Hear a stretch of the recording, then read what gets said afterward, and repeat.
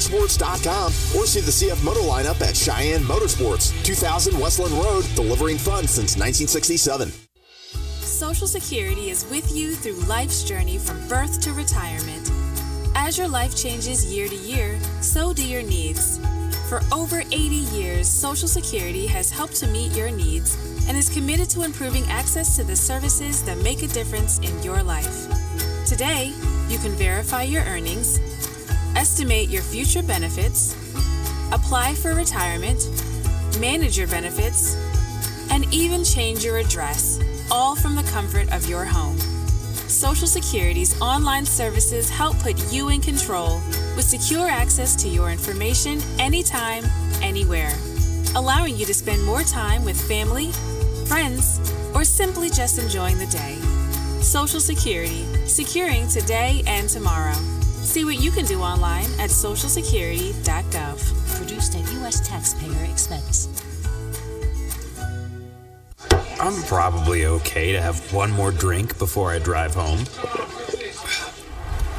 I'm probably okay. I open the window to stay alert. Probably okay. I just popped some gum in my mouth. Step out of the car, please. I probably made a mistake.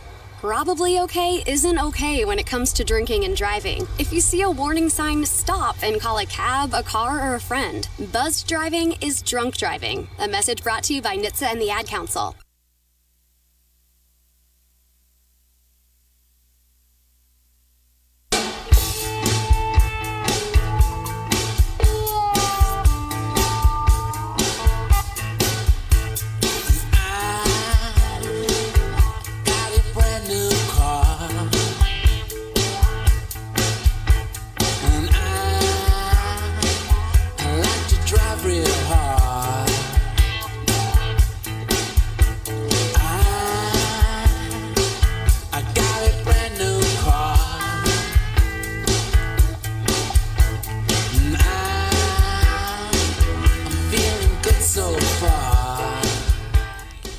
Nick the Motor Guy back here on CarGab, AM 650 KGAB. If you'd like to join Jeremy and I for the last few minutes of the show, 632-6500, 632-3323, or 1-888-503-6500. Do you want to jump back to the Cars and Cigars and Guitars Under the Stars? At the Greek Ponderosa. At the Greek Ponderosa.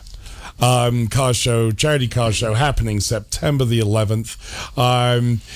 Go to the website carscigarsguitars.com, and that will get you to the front page. If you then go about halfway down, if you'd like to enter a car, hit the enter your car button and you can fill out all the information there, enter your car, and that gets you an entry to the show, the food, the drinks, the bands, everything else. And if you'd like to bring somebody with you, then it's an additional cost for that person. Remembering this is a charity fundraiser. This is to raise lots and lots of money for some great charities. One included in that is Skills USA. Which I'm really excited about to have Skills USA involved in this. They are an organization, if you're not familiar with it, that helps youngsters and people looking to retrain into various skills, mechanical being one of the major ones. And Skills USA is using any money they get from this to basically give scholarships to be able to get people through those programs. So that's one of the charities. The Unaccompanied Students Initiative, which you've heard me talk about many times on the show, that is another of the charities that is involved this year, and we do have 3 others as well. But some great organizations. And again, we're very careful, the IHEPA guys, when they look at who we're giving the money to, they want to make sure that the money is staying in Laramie County. Yeah. All of these organizations that we are raising money for, every penny stays here in Laramie County, and that is huge for me. Yeah, that'll be a big help. So, anyway, we're going to try and fit one last break in. Yes, I know we fit them all in at the end, but we will do that, and then we'll come back and finish up the show here on AM 650 KGAB. Who do I perform for? I perform for all the awesome composers whose music deserves to be heard. I perform for all the stagehands who make sure I never miss a cue. I perform for our high school choir director who taught me to breathe from the diaphragm and sing from the heart. Speech, debate, theater, music. The performing arts teach valuable life lessons that typically aren't taught in the classroom. They help high school students learn leadership skills that prepare them to enjoy more satisfying, productive lives. I perform for Mrs. Evans, my high school debate coach, who has helped me become more confident than I ever dreamed possible. This message presented by the Wyoming High School Activities Association and the high school in your community. Hey, I've got a question for you. Who will you perform for? Dear VetTix, it was nice to spend the night with my daughter and other veterans. It's so humbling to attend an event when you feel appreciated. I had a wonderful time with my family. Thank you for the memories, VetTix. Dear VetTix, thank you for a great experience and for your support of the military and veterans. Thank you so much, VetTix. Our family has gone through a lot the last few years, and this gave us a nice break. Every empty seat at a concert, game, or special event is a missed opportunity to say thank you to a veteran or a service member. By giving your extra tickets to VetTix, you'll help America's heroes reduce stress, strengthen family bonds, and create a truly happy memory that will last a lifetime. So when you really want to say thank you for your service, give the experience, give the memory. VetTix. Give something to those who gave. For more information on how you can make a difference, go to vettix.org. She's real fine, my 409. She's real fine, my 409, my 409. Well, I saved my pennies and I saved my dimes. Giddy up, 409. For I knew there would be a time. Giddy up, 409. When I would buy a brand new 409. Nick the Motor Guy back here on Car Gab AM 650 KGAB. We have 2 minutes, actually about a minute and 40 seconds left of this wonderful show today with Jeremy Royer. So I'm going to hand it over to Jeremy to impart some great words of wisdom to leave us with today. Well, it takes a big dog to... No, we shouldn't do that one. No, not that one.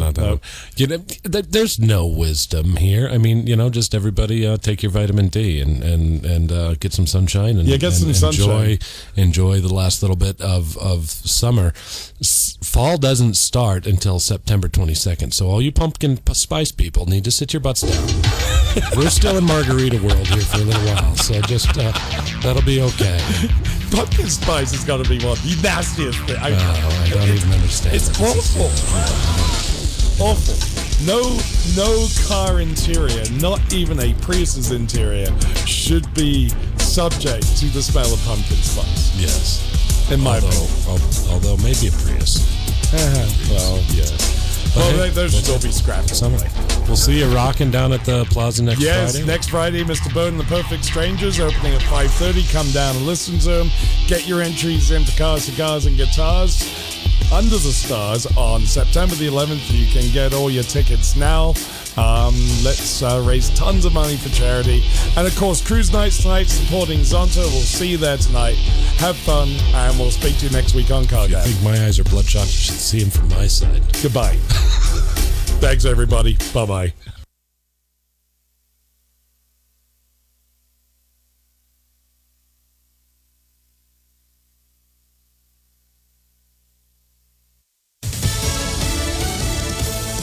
They got a phone call from the president. I'm Pam Huso, Fox News.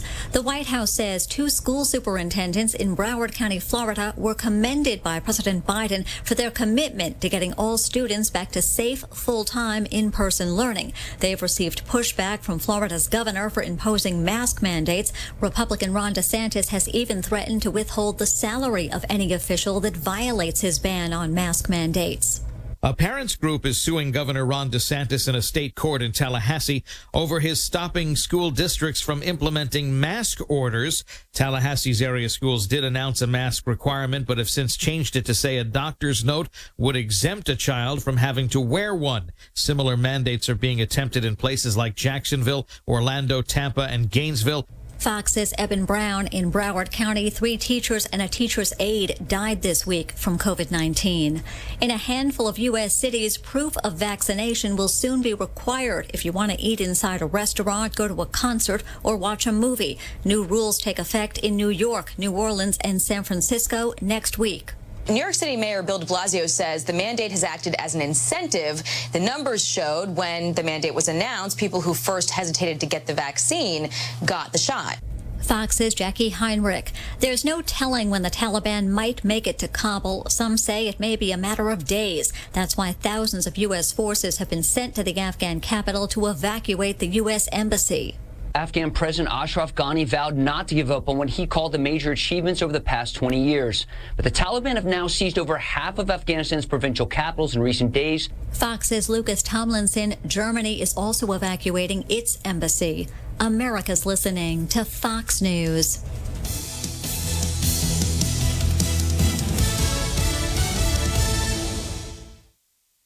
Hey, it's Brett Larson, inviting you to download and listen to the new daily Fox on Tech podcast. There's part of a colorful late 90s iMac on Mars. It's an idea that seems a lot like Kickstarter, called Build It. This isn't the first time we've heard about North Korea hackers trying to get a leg up on COVID-19, a range that was used for satellite TV service in the 70s. Get the latest trends in technology, cybersecurity alerts, and gadget news daily. Subscribe and listen now by going to foxnewspodcast.com or wherever you get your podcasts.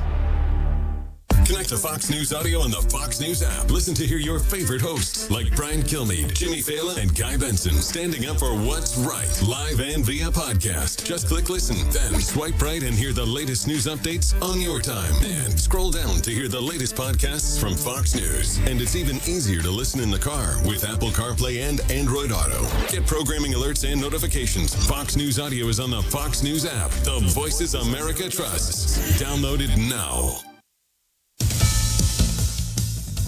Whether it's a trip to the grocery store or the gas station, prices are up and Americans are feeling the pinch.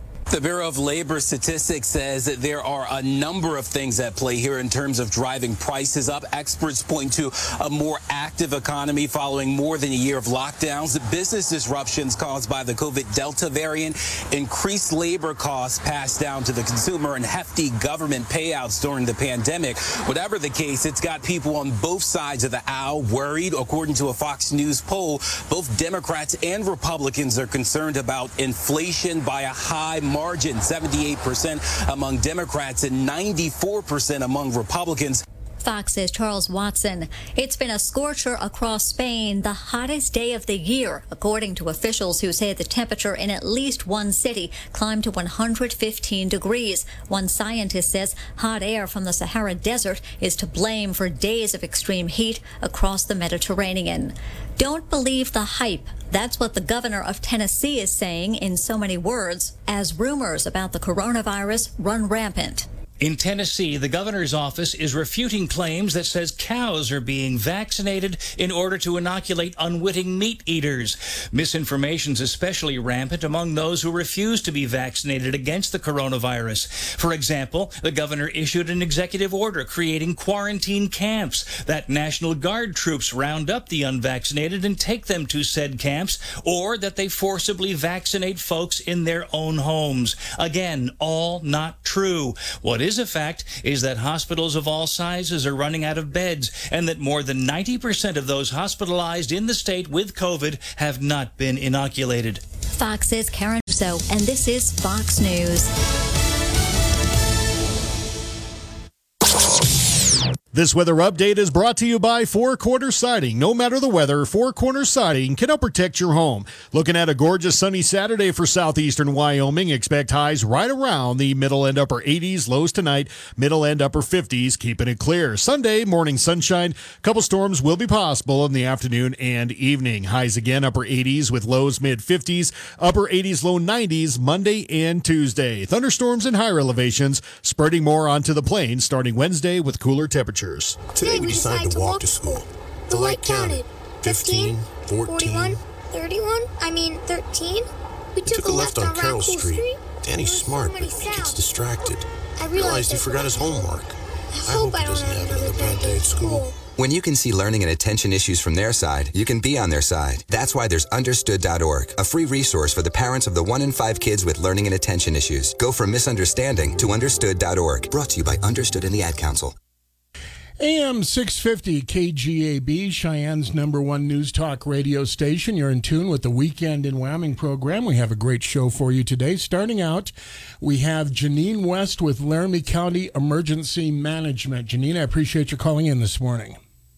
No problem. Thanks for having me. Now, first of all, for those who don't know, and I think most people have heard of it, but they may not be real familiar with it, what is Laramie County Emergency Management? What do you do? So we're actually Cheyenne Laramie County Emergency Management. We're city county. So we coordinate government response for large emergencies, disasters, large events. We help coordinate as well when it comes to the event, personnel or agency versus how do we get public safety involved. So we help bring all those pieces together. Every bit of emergency planning when it comes to the government level is done through our agency in coordination with like our PD and our SO and our first responding agencies, our fire, and then our supporting agencies, our utilities. So we take care of emergency response planning, mitigation planning, some of the community wildfire protection planning we help with. We'll help individual businesses or agencies within the government with their continuity planning, so shutdowns, stuff like that. So it's quite a bit that we do, and but that's primarily what we do. Is the response level is we have to be prepared for that at any time if there's a disaster. So if there's a tornado that hits, when the cops and the police and fire and EMS are done, who comes in to help after that? And that's where we step in and help those residents get assistance if they need it, or help clean up and move forward and recover. Now, you mentioned tornadoes. You people are in charge of the tornado sirens. Is that correct? That is correct. We have about 64 tornado sirens within Laramie County. How do you decide?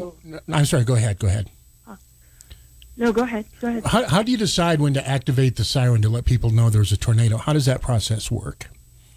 So we actually have a new process in place. About a year or two ago, we added in an automatic system. So if anybody's familiar with the weather radar system that National Weather Service use, they put up those red polygons on the radar that shows where the tornado warning area is. And our system automatically will set off any siren within that area. And then we're slowly building buffer areas onto that, but it'll automatically set them off. And then ultimately, they're just not for tornadoes. Is at any time there is something going on outside that is a threat to the community, and we need people to go inside to shelter and turn on your local news and radio to hear what's going on and what next steps are needed to be taken. That's what sirens are for as well. So don't automatically assume it's a tornado, because that's not always the case. No, well, 99% of the time. Most of the time here it is, yes. Most of the time here it is the case, but we have other systems in place like the Code Red, which is like a reverse 911 system that we can notify residents if there's something going on in the area too. Like when there's a lost child or a senior that may walk away from a center, we could do like a 1 mile radius from that location where they were last at and let residents know through that system as well. So if it was something outside of a tornado, we'd probably use that too. Now, were you involved at all in dealing with the massive snowstorm we got in March? Very much so. Very much so, yes, sir. Walk us through that process. How did you deal with that? So with any of the snowstorms, and this one in particular, we started it just the same. We, National Weather Service, did a really good job this year, and they do it every year, of notifying us, hey, it's coming. We're going to get a really bad snowstorm, or we could have a blizzard. And so we were in contact with them more than a week out from that storm and started pushing notifications to residents. We also have a snow planning team, and this team consists of decision makers within the city, the county, and the state, because Laramie County is unique. We have all levels of government here. So we have representatives from WYDOT, both our city and county public works, our mayor, commissioners, our state officials, even representatives from the governor's office and Homeland Security, and the school district. There's a whole list, F.E. Warren. So everybody gets on these conference calls, and they help determine. These are the people that on a regular basis help determine what it's looking like out there. Do we need to do a 2-hour delay? Do we need to do a shutdown? So with this huge snowstorm we had earlier this year, we were in communication with them in advance, letting them know, hey, this is coming. And then when it delayed, hey, this is delayed, but it's still coming. And then it's just consistently talking to that group. We did it via conference call. We always have. And it doesn't really matter what time of day. We're still trying to talk to them and let them know, hey, this is what's going on. This is what the needs are. That storm was very unique. We hadn't seen a storm like that since 1979. And it was very, very difficult for first responders to keep up with all the calls that were coming in. Our utility companies had issues. We had an issue with getting dialysis patients, but that we worked together and got them taken care of. Snow removal was just the most difficult. Of course, school was shut down for a week, so it's really just pulling in all of our resources to help every entity that needed assistance. We got the snowmobilers, our local snowmobilers, to come in and help out, and I wish I could meet every single one of them that helped. They did a magnificent job helping for as long as they could to get our 911 operators switched out on staff, our police, our fire, hospital staff, VA staff.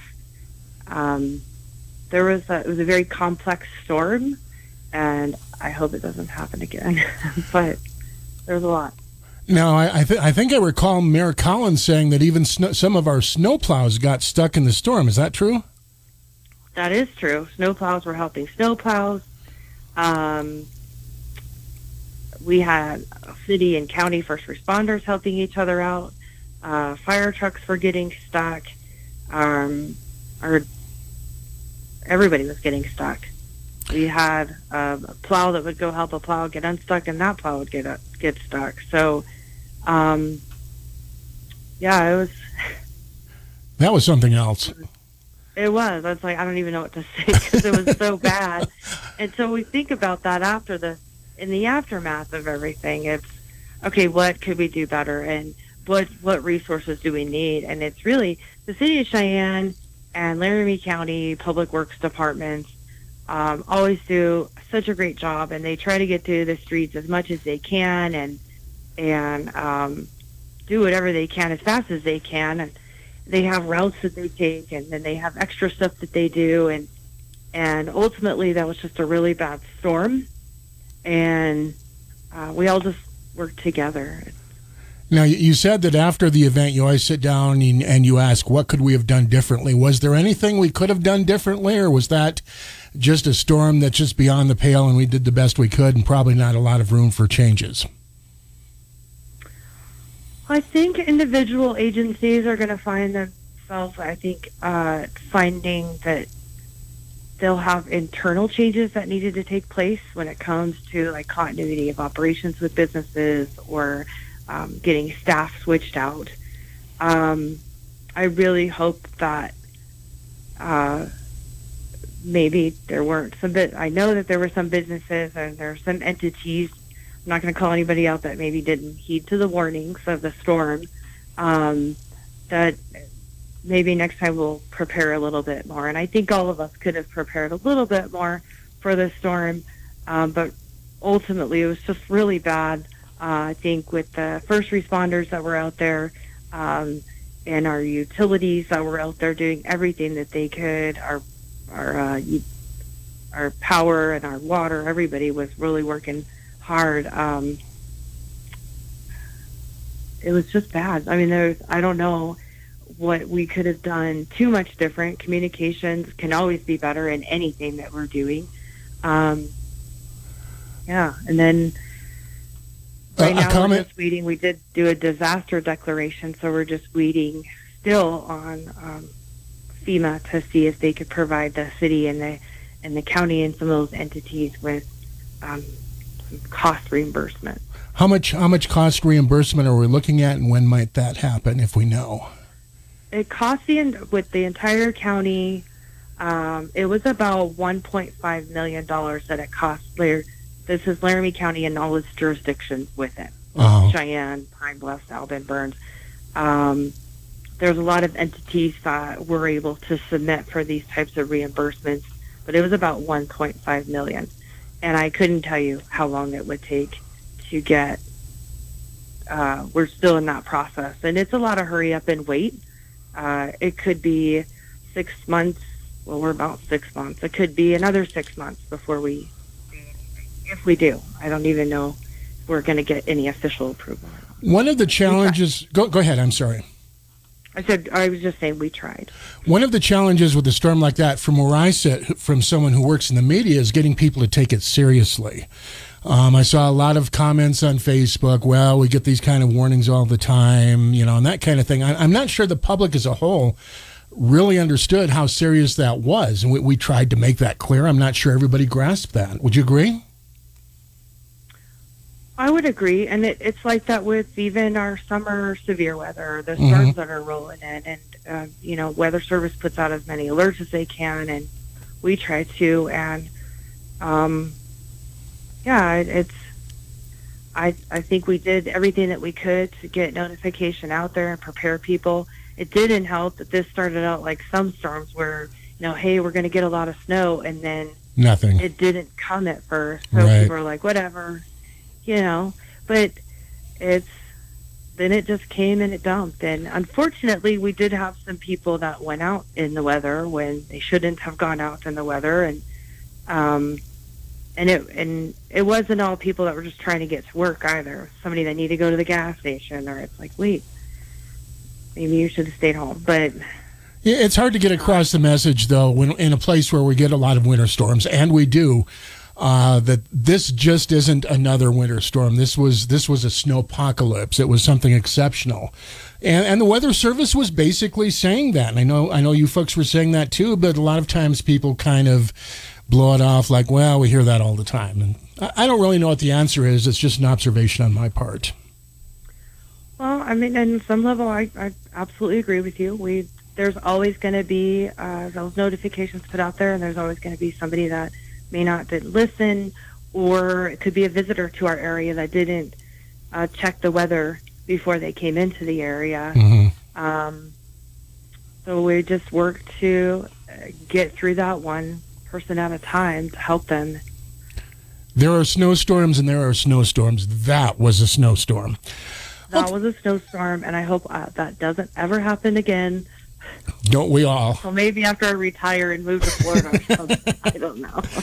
Okay, I'm speaking with Janine West with Cheyenne Laramie County Emergency Management. Actually, the reason I initially contacted you, I was told about your Community Emergency Response Team, also known as CERT. What is that? So it's a group of volunteers. There's about 50 people that are trained to respond. They help out in basic areas of preparedness and fire safety, search and rescue, some basic medical care, and they help us with organization. So if a disaster happens and we need additional support, the EMA staff there's only technically 2.5. The fire warden is the other. He's half and half, EMA and fire warden. So there's only 3 of us in the office. And when we need additional assistance, or when we have organizations like the Red Cross that may come in to help put up a shelter, they may need additional people. Or these people are also trained with search and rescue. So if search and rescue team needs additional assistance searching for somebody, this team can be called upon to come in and help with that.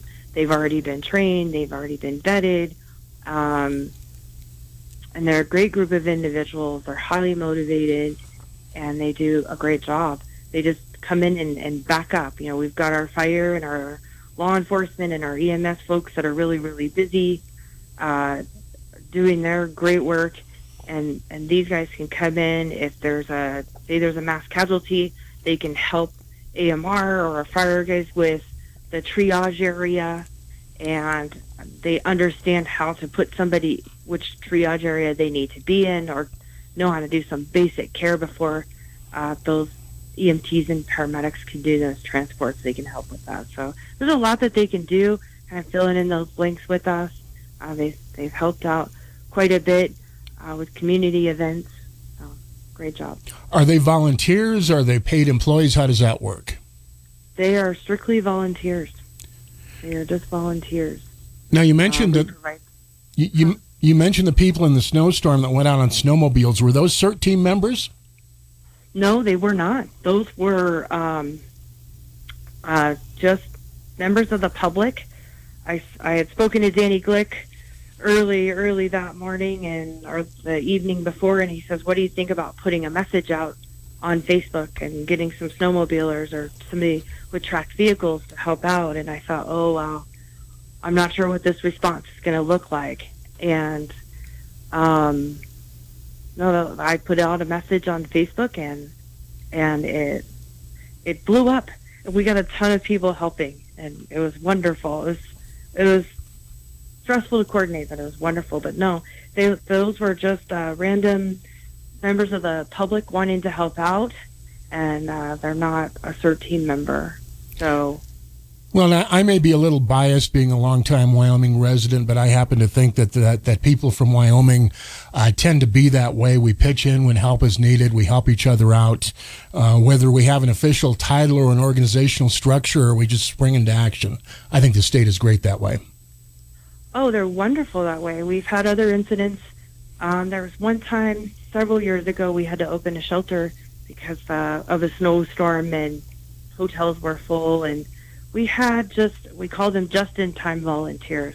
We had, I remember there was a lady with her older children that showed up and said, "We want to help." And so we just do some just-in-time training, and here you go. And, our community has been really, really good with that. As I've been in emergency management for almost 15 years here in Laramie County, and they've always been great. Back to the CERT team, if there's somebody who would like to become a member, first of all, do you need new members? Secondly, how would they go about it? We could always use new members. So yes, we're always looking for new members. And there's no real big qualifications on it. We have people of all abilities. We even have some that have some disabilities. So there's a place for everybody. If they want to do that, our executive assistant at emergency management, Beth Harris, she oversees and does the coordination of the team, helps with coordination along with Bob Sherrard. But they can just contact the emergency management office and ask for Beth, and she can talk to them about the program and how to get trained. And we've got a great tool out of Utah that we use for some online training, and then we do the actual physical training on weekends, so it's outside of regular business hours. So they learn how to use fire extinguishers, and we have some fire people that come in and help with the medical piece and the fire pieces, and we even have a retired doctor that's on our team, so he helps with that as well. By the way, I should have asked this earlier, and I neglected to do so. Is the 911 call center, is that under your organization, or is that a separate entity? That is a separate entity. A long time ago, it used to be under emergency management, many, many years ago. But the Laramie County Combined Communication Center, or the 911, is a separate agency, and we work very closely, though, with them. Their backup is at our facility, so we work with them often. I'd like to have them on at some point as well. I got stuck in an elevator here at work a year ago, and let me tell you, the lady at the 911 call center was really helpful. So that's just a side story, but I'd like to have them on at some point. Okay, I'm speaking with Janine West, Cheyenne-Laramie County Emergency Management Agency. Now, we also wanted to chat about the Amateur Radio, let me put my reading glasses on here, Amateur Radio Emergency Services, Radio Amateur Civil Emergency Service, also known, I think, as AIRS and RACES. Now, those are two separate teams, but they sort of work together, is that right? Yeah, in some areas in the country, there's we have somebody that does the ARES, and we have somebody that does RACES. And we have this wonderful team leader, Brian McNutt, who oversees the ARES RACES team. It's together here. Some places it is separate. And they help with communications before disasters and on the ARES side. And then the RACES side, they help when there are civil emergencies and there are disasters. But these guys, they're active all the time. They help out with, like, the Lions Club just did the Ride for Sight. So these guys help out with events like that, going like along the route. They'll communicate back to what we call it command post, to the start of the race where the organizers are, and communicate back any issues that there may be out on the walk or run or whatever it may be.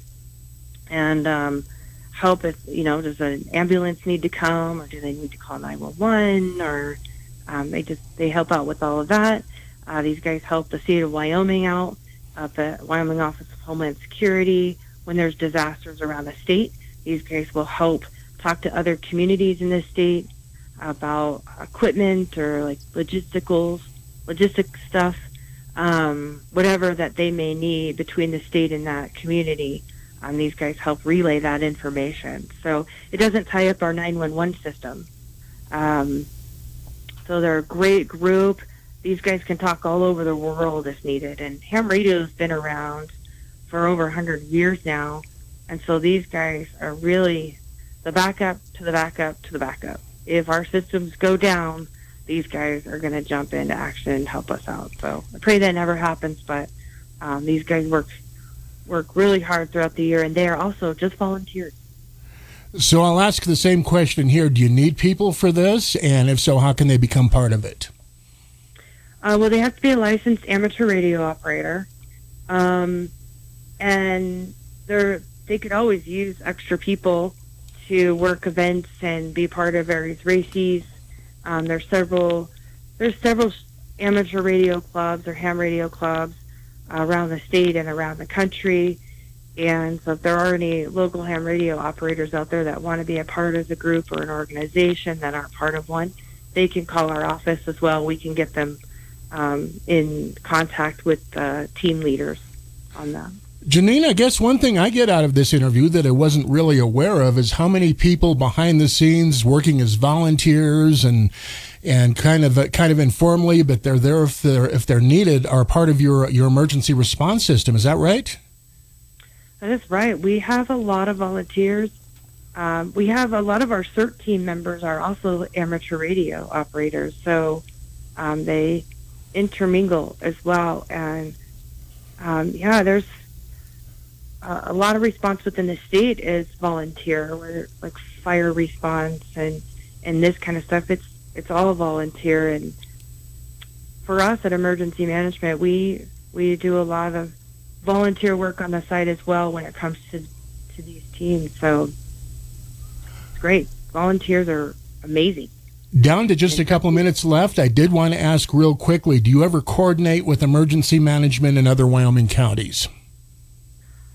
We, on a monthly basis, have coordination meetings through Homeland Security and all the emergency managers talk. I talk on a regular basis with our emergency managers in western Nebraska and northern Colorado, and my partners that basically surround Laramie County. We all help each other out. Okay, Janine, is there anything else you'd like to tell our listeners about emergency management or any of the topics we've covered this morning?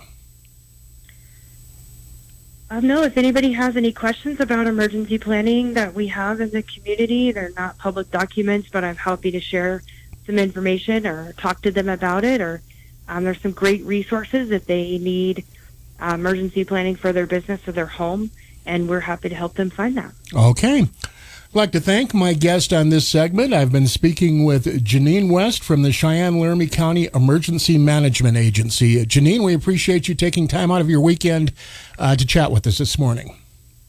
Well, thanks for having me. I really appreciate it, and I hope everybody have a wonderful day. Yourself also. Thank you very much. All right. Thanks, sir. AM 650 KGAB, Cheyenne's #1 news talk radio station. On the other side of the bottom of the hour break, we'll be speaking with Rebecca Reed, Laramie County Coroner, about a program that they've launched to help families of suicide victims. That's coming up just ahead here on Cheyenne's #1 news talk radio station, AM 650 KGAB. 11:31, you're in tune with the Weekend in Wyoming program. Thank you for joining us. We'll be speaking with Becky Reed, just 650 KGAB, Cheyenne Orchard Valley. It's 11:31. This weather update is brought to you by Four Corners Siding. No matter the weather, Four Corners Siding can help protect your home. Looking at a gorgeous sunny Saturday for southeastern Wyoming. Expect highs right around the middle and upper 80s. Lows tonight, middle and upper 50s. Keeping it clear. Sunday, morning sunshine. A couple storms will be possible in the afternoon and evening. Highs again, upper 80s with lows mid-50s. Upper 80s, low 90s, Monday and Tuesday. Thunderstorms in higher elevations, spreading more onto the plains starting Wednesday with cooler temperatures. I'm a firefighter. A teacher. I'm a farmer. I'm a barber. A waitress. A mom. We're all part of your community. Every day we move in and out of each other's busy lives. It's easy to take for granted all the little moments that make up our everyday. Some are good, others not so much. But that's life. It's when you experience a moment of uncertainty, something or someone's behavior that doesn't seem quite right. These are the moments to take a pause. Because if something doesn't feel right, it's probably not. It's not about paranoia or being afraid. It's about standing up and protecting our communities. One detail at a time. Because a lot of little details can become a pattern. We trust our instincts. Just like you should. Because only you know what's not supposed to be in your everyday. So protect your everyday. If you see something suspicious, say something to local authorities. Music is a bridge between the material and the spiritual. My name is Harvey Lauer, and I'm 82.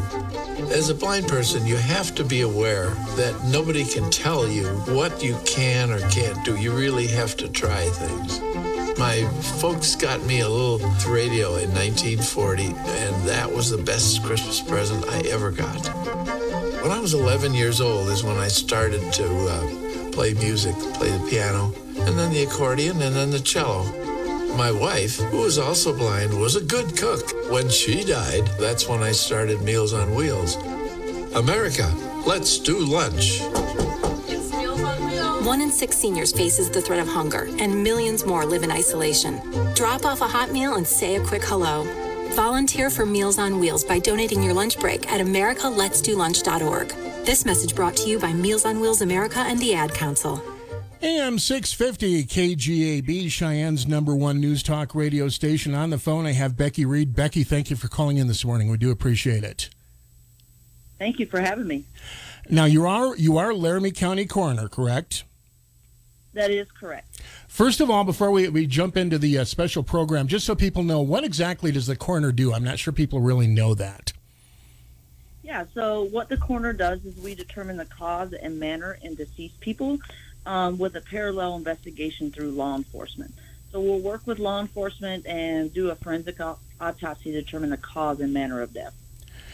Do you always do an autopsy on crime victims? Is that standard procedure, or is it only something you do in certain circumstances? So the state statute says that we do an autopsy on any homicide, children, any accidental deaths, whether it's a drug overdose or a car accident. We do suicides, autopsies. Anybody that does not have a physician stating the reason why they're deceased, 10 to 1, we're going to do an autopsy. By the way, and this is a little bit of a side road, but I'm just curious, are we seeing a lot of drug overdoses? We are, unfortunately. Now, anybody can check out the Laramie County Coroner's website, and you can see all of our stats quarterly. So now that our office is accredited through the International Associations of Coroners and Medical Examiners, you can see all of our stats and our cases that we work. And we are seeing an uptick in drug overdoses, sadly, it sounds like then. Yes, we are. Now, Becky, the main reason I invited you on this morning is one of our local officials tipped me off about a program you folks are doing for, I guess it's families of suicide victims. Fill us in on what's going on here. Yeah, so probably about 4.5, almost 5 years ago, the idea was brought up to me and said, hey, let's do a loss team. And I said, what is a loss team? They're like local outreach to suicide survivors. And I said, oh, that sounds amazing. Yeah, let's do it. And I just kind of ran with it, along with Grace for Two Brothers. So we have a group of volunteers in the coroner's office that work with Grace for Two Brothers in my office. And when we have a suicide, we're able to get the families help within 24 hours of their loss. That way, they're not by themselves. We can get them into counseling. We can do biohazard cleanup. We can just sit there and talk with them and just be there for support to know that they're not alone during this time. I've never had the experience, but that's got to be an awful experience for family members going through a suicide. Am I right? Well, I won't ask if I'm right. Obviously it is. But I mean, how hard is it to comfort these people? It's a pretty grim situation. You know, it is. And I think it takes a very special person to be able to do our job along with what our volunteers are doing. All of our volunteers, they're all volunteers. So they're also trained in all kinds of mental health professions. We have some people that have some backgrounds in psychology and that sort of thing. So just sitting with the families and being able to help them through it, you know, it gives us an amazing feeling because we're able to tell them, hey, you're not alone. Most of our volunteers have experienced suicide very close to them, so they know kind of what to expect and how the grieving process is going to work. And having someone that close to you die by suicide, you're able to help so many people. I would imagine, and again, I haven't lived through this, so I'll qualify my comments that way, but I would imagine the first step is just dealing with the shock. Am I right? That's correct, yeah. I can tell you personally, I've had some very close suicides in my family and close friends, and it's just a shock of like, really? Why? You know, the question we get a lot is why? Why? And there's sometimes we won't be able to answer that. So we have actually started here in Laramie County the Suicide Fatality Review Board team.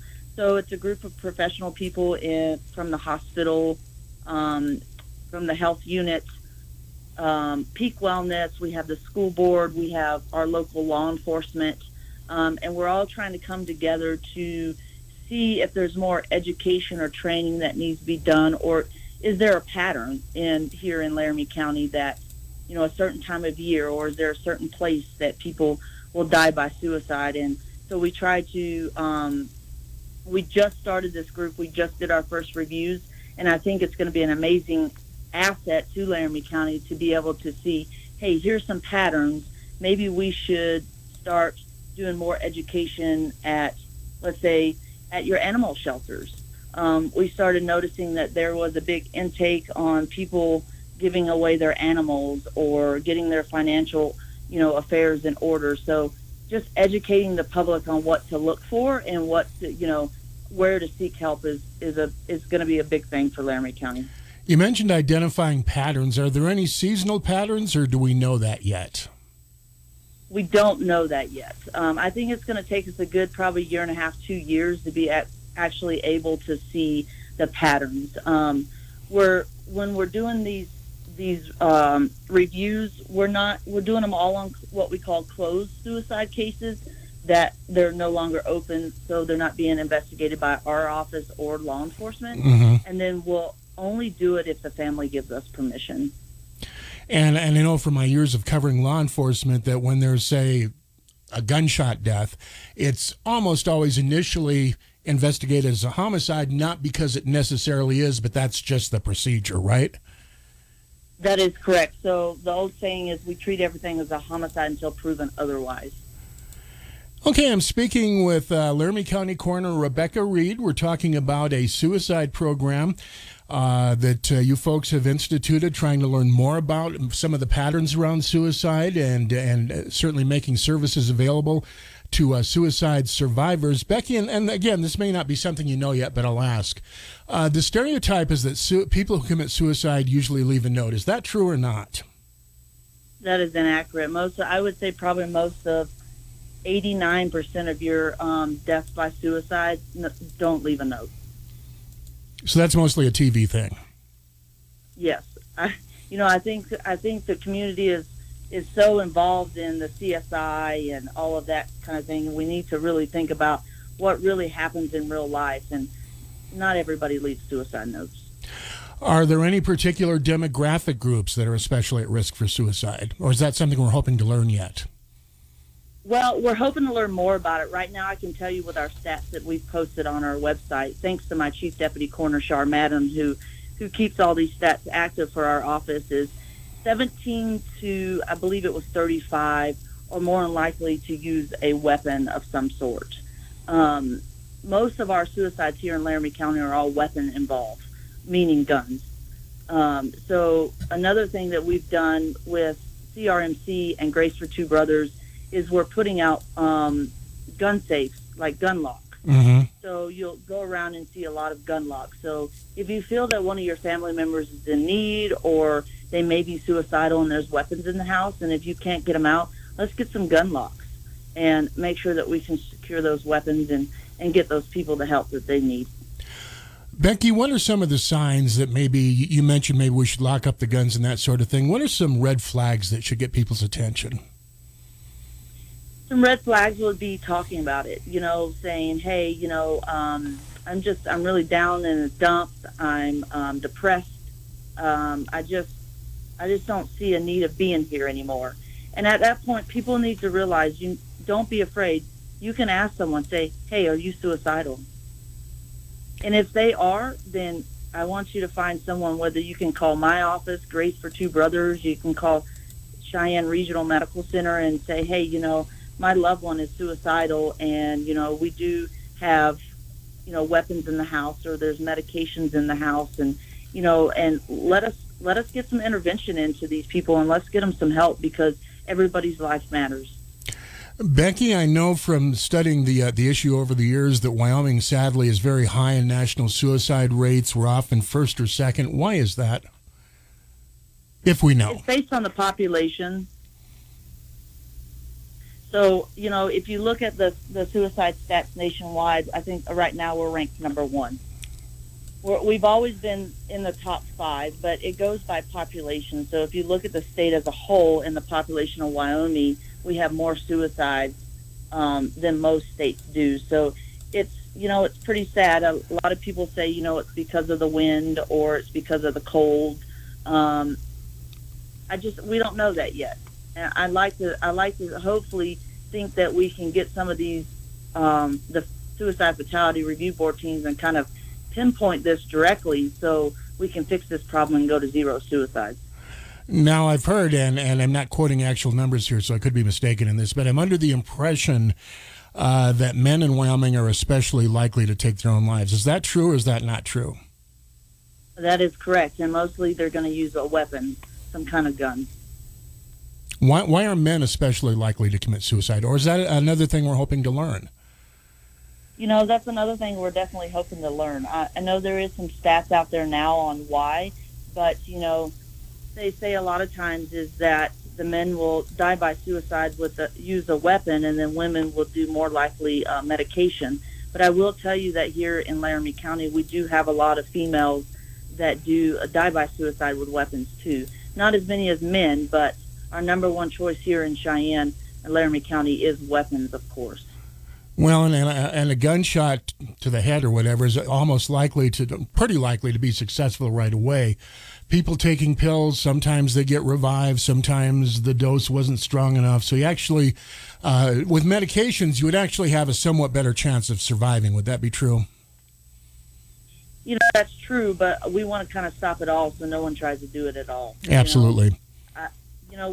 We've had multiple cases where, they would have several attempts in the past, and maybe they just didn't get the help they need. And we're hoping that our lost team, along with Grace for Two Brothers and the hospital, and along with Peak Wellness, we're able to reach out and get these people the help they need.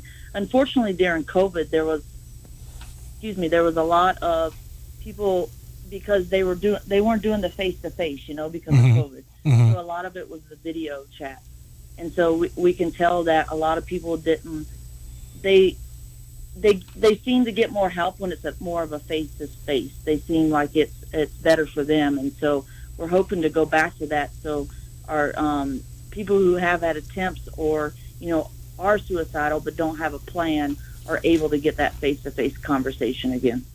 Well, I think there's always something helpful about having a real live person sitting there. Zoom is great. It's certainly better than nothing. But there's always something to be said for having that person sitting in front of you. You get the nonverbal cues, the body language, that sort of thing. Yes, for sure. Okay, I'm speaking with Laramie County Coroner Rebecca Reed. You mentioned COVID. I would assume that maybe COVID, in terms of the financial impact, people being out of work, people facing some financial challenges. I think you kind of touched on the isolation. I would sort of guess the pandemic did push our suicide rate up. Is that true, and was it a lot or not much? So last year in Laramie County, we had 28 suicides all year. This year, right now, we're sitting at 15. Of course, we want that number to be at 0, like I said, because all lives matter, and we care about everybody. I don't, to be honest, when it comes to COVID versus suicide, you see a lot of our suicides that have financial struggles, that have family issues going on, and it's kind of the same thing. In the previous years, it's financial, family relationships, that sort of thing. During COVID, we did have some cases where, the elder just weren't able to go out and have their coffee with their friends or go and visit, sit at, one of their local restaurants that they like to sit at and just sit and chat for hours on end. So we did see some suicides that were possibly related to, but as of right now, we just can't prove it. Okay. I'm speaking with Laramie County Coroner Rebecca Reed. We're talking about suicide programs at the coroner's office. Becky, why did you launch this? Did you just see a need and went with it, or was there something particular that made you think it was something we needed, or is it something you've always thought, or how did that happen?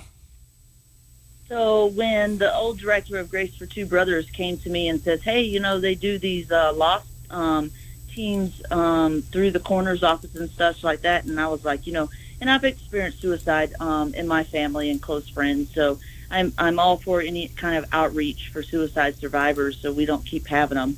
I kind of ran with it. The old coroner was like, yeah, just do whatever you need to do, and so we ran with it. And now we're a group and an organization with volunteers I believe we have 8 active members right now.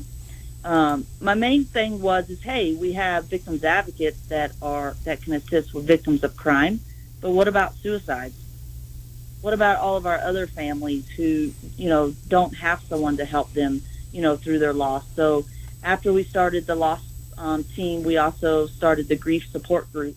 Mm-hmm. So we're able to help all families in Laramie County that have suffered a loss, no matter if it's a hospital death or a hospice death or, just an unattended death at home. Our office is able to help anybody that needs the help. As a layman, I would think one of the challenges with this issue is it's just such a dark topic. People don't want to talk about it, but it needs to be talked about. Am I right? Yeah. It definitely needs to be talked about. So grief, some people just want to shut down and not talk about it, but we have actually had some great success out of families on just getting them the help within 24 hours. And them saying, man, it was so great just to have someone to help us, walk us through the next steps of what to expect. With our packets that we give to our families through the loss team and the grief support group, we have what's called financial guides. Right. It kind of tells them what to expect on financial type things. We also have things in there. Take care of yourself. Make sure you're drinking and eating plenty of fluids, and there's also tons of resources in our packets to be able to help them with, we have book clubs, or we have we have grief support groups that family members or loved ones can go to and talk about, their grief and suicide and that sort of thing. So there's so many things available to the Laramie County residents. And, I try to tell everybody, take advantage when you can, because you never know when you're going to need it. And some people are just amazed at how much it does help. You mentioned the financial impact. What are some of the financial challenges people face? So, if you're a double, say it's a husband and a wife and they have a double income coming in. Once one of them passes away, you're going down to a single income. And you have, a few kids and they're in middle school or high school. I mean, you've got to learn to adjust to be able to go down to one income from what you were at two incomes. So there's a lot of people could lose their homes. They could lose vehicles. There could be a lot of financial difficulties to deal with. Credit cards, medical bills. I mean, even phone bills, or just being able to do your daily activities and wondering if you're going to have enough money to be able to afford the things that you need just to be able to eat the next day. And so with the financial guide, it kind of helps you on how to budget and realize, what's going to happen now and how you can help yourself and document everything. And so it's a pretty good resource for our family. Rebecca, this might be a little far afield, but I'll ask anyway. Is there anything we could do as a society or as a community to reduce the rate of suicide, do you think? I think as a community in whole, we need to bring compassion and respect and dignity back into our community. Just personally, I've been out and about here recently, and everybody just looks so sad. Everybody just looks down in the dump, and I know everybody's tired of the COVID, but it's there. There's nothing we can do about it. I mean, just walking down the street or walking in Walmart and just say hey to someone. You never know when it may brighten their day. Hey, so-and-so, talk to me. So I think that we just need to bring some compassion back and respect the people that are out there doing the best that they can. I don't care what color you are, how you dress, or what you drive, or what kind of house you're in. I'm always going to at least say hey to somebody. So I think we just need to have a little more respect for our human beings, even though that, they may be different from us, or they may be in a different, situation than us. And we never know what someone's going through and what one little word may say to that person or may save their life, So I think we just all need to be respectful of the citizens in Laramie County and our neighbors and our friends, and just reach out if you need help. Becky, I've always heard, and I don't think this is true, but I'll bounce it off the expert here. I've always heard that people think that if you bring up the subject of suicide, you're going to plant the idea in the person's head. That's not really true, though, is it? No, it's not. I'll tell you a little story, and I never knew this till probably a couple of months ago. I was in Walmart buying some supplies for our grief support group and lost team, and like garbage bags and little shampoos and conditioners and, that kind of stuff. And this guy was like, hey, what's all that stuff for? And so I just started talking to him. And we actually checked out, and we sat there and talked for like almost 2 hours. Mm-hmm. And I did not know this, that he actually found somebody that knew me and told me that he actually was going home to die by suicide. And just because of me talking to him and him knowing that there's support out there for people who are in this time of suicide, that he decided not to kill himself. Oh, wow. And I tell you what, I talk to this person every day still, and so I think if we just tell the normal neighbor or the citizen in Walmart or whoever it may be that it's okay to feel not okay. There's people out there that are willing to help. We're there to get you through this, and just keep reminding them that your life matters. Now, I believe for people who are struggling with personal issues, we do have some help available as well, right? I'm sorry, what was that? I said I believe for people who are struggling with personal issues, I think we've got a couple phone lines that people can call too. Is that right? Yeah, so if you're struggling with suicide, you can call the 211 number, text the Wyoming hotline. Also, you can talk to any social worker or any mental health provider. There's through Peak Wellness, Behavioral Health. There's so many resources out there. And, we're going to start putting them all on our website, too. We also have the victims advocates with the Laramie County Sheriff's Department and the Cheyenne Police Department that have a huge means of resources, too. Even if you're just struggling, whether it not be with suicide, just in life in general. and how are you going to make it through the next day type thing. There's plenty of resources out there, and I would love to share them on our website, and we'll get them all loaded. And it's just I can't quote them all right now, so I apologize. Oh, that's understandable. I'm sure it's quite a list. Now, for your Lost team, I think you said you have 8 members. Do you need more members? Yeah, so I'm always looking for members. We're always looking for volunteers. Of course, there's confidentiality forms that you have to sign. All of our volunteers have to go through some QPR training, the question, persuade, and response training to know, if you're talking to a family member and they seem to be suicidal, you can know exactly where to get them help. We do mental health first aid. We also do what's assist training on assisting agencies, and then the crisis intervention training. So all of those trainings are that all of our volunteers go through. So if anybody would like to volunteer, you just call and talk to me anytime at 307-637-8000 and just ask for Rebecca Reed. And I would love for you to join our team. We're always looking for volunteers, whether it be grief support group or just Lost team or both. A lot of our volunteers do both. But with COVID, people are catching COVID. Our volunteers are catching COVID. So, they're being quarantined and that sort of thing. But, yeah, if the citizens of Laramie County want to come volunteer, hey, I'm open for it. I would love to have you on our team. Sometime in the future, maybe a year down the road or so, I'd like to have you back on to find out what you have learned about some of our patterns, by the way. Yeah, that would be great. I would love to do that. And I hope that the Suicide Fatality Review Board team will be able to figure out some of those patterns and get to that no suicide where we really want to be. Okay. I'd like to thank my guest on this segment. I've been speaking with Laramie County Coroner Becky Reed. Thank you for calling in. We appreciate it. Thank you so much, and have a great day. You too. Talk to you later. AM 650 KGAB. KGAB Orchard Valley, Cheyenne. K258DN Orchard Valley. Breaking news, weather, sports, and talk. A town square media station. Hello. It's me. The designer jeans in your closet. The back of your closet. What am I doing here? Would you keep caviar in the back of your fridge with the ketchup and old milk? Yeah, I don't think so. So, what happened to us? Have you seen my label? I used to summer in the Hamptons, and now I'm stuck behind a pair of sweats. Sure, I never really fit you quite right, and one of my pockets is so small you can't even squeeze your hand into it. But it's all about the look, and I look good. I need to get back out on the scene so I can be seen. Going to fancy parties, getting expensive iced coffees, Sunday fun days, okay? So take me to Goodwill, where I can really make a difference. Your donations to Goodwill create new jobs, training programs, and education assistance for people in your community. To find your nearest donation center, go to goodwill.org. Donate stuff. Create jobs. A message from Goodwill and the Ad Council.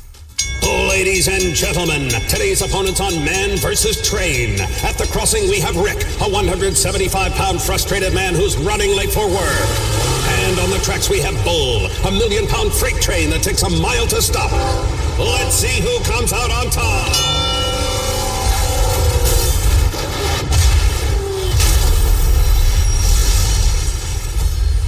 You can't beat a train, so don't try. Stop. Trains can't. Paid for by NHTSA. My savings are gone. Okay, where were they last? Here, right before I spent them on the vacation to Aruba. Weird. Not weird. Not saving now means no money later. For free ways to save, go to feedthepig.org. This message brought to you by the American Institute of CPAs and the Ad Council. AM 650 KGAB, Cheyenne's #1 news talk radio station. You're in tune with the Weekend in Wyoming program. Just ahead, we're going to switch gears a little bit. We're going to talk with Cody Tucker of 7220 Sports, kind of previewing the upcoming Wyoming Cowboy football season. And then coming up at 12:33, we'll speak with Mike Heath, the Master Gardener, who's out at the Laramie County Fair. We'll talk about all things fair related. So that's what's coming up. Thank you for joining us. Once again, you're in tune with the Weekend in Wyoming program on Cheyenne's #1 news talk radio station, AM 650 KGAB, Cheyenne. high number of casualties and widespread devastation expected. I'm Joe Chiro, Fox News. A warning from the U.S. Geological Survey after an earthquake measuring 7.2 on the Richter scale struck just off the coast of Haiti. That country's Civil Protection Agency says at least 29 people were killed, but that number is expected to rise. Fox's Ryan Chilcote has the latest. We don't know how this quake just yet measures up to that quake 11 years ago, but this is already the second major hardship that the country has faced in just 2 months. You think back to July 9, the day that the then president of Haiti was assassinated. The country has quite literally been engulfed in violence since then, and it wasn't in particularly good shape before that assassination took place, with lots of gang violence and other problems, in part because of COVID. President Biden has authorized an immediate U.S. response to Haiti and has named former U.S. Ambassador Samantha Power as aid administrator. A group of Marines has arrived in Afghanistan to evacuate Americans as fears grow that the Taliban could soon take over Kabul. The president has been briefed by members of his national security team about the ongoing efforts to basically effect an orderly drawdown of the civilian footprint in Afghanistan. Those briefings continue today as the president continues to spend the weekend in Camp David. And the White House press secretary, Jen Psaki, has not made a statement today, but yesterday she did say this: the president is firmly focused on how we can continue to execute an orderly drawdown and protect our men and women serving in Afghanistan. Fox's Kevin Cork reporting. A number of cities are on red alert in Spain for health risks amid sweltering temperatures. In Seville, the temperature soared to nearly 116 degrees today. That's just shy of the country's all-time record. America is listening to Fox News.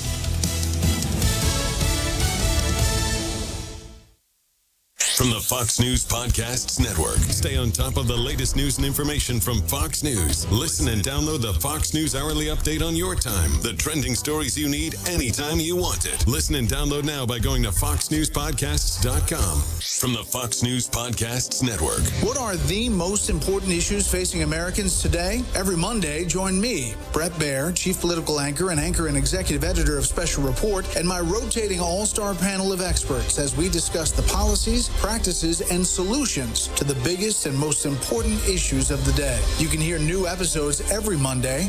Subscribe now at foxnewspodcast.com or wherever you download podcasts. The Fox News Rundown is a weekday morning podcast that dives deep into the major and controversial stories of the day. Hosted by the anchors of Fox News Radio. Subscribe now to hear a perspective of news you won't find anywhere else. Listen now by going to foxnewspodcasts.com.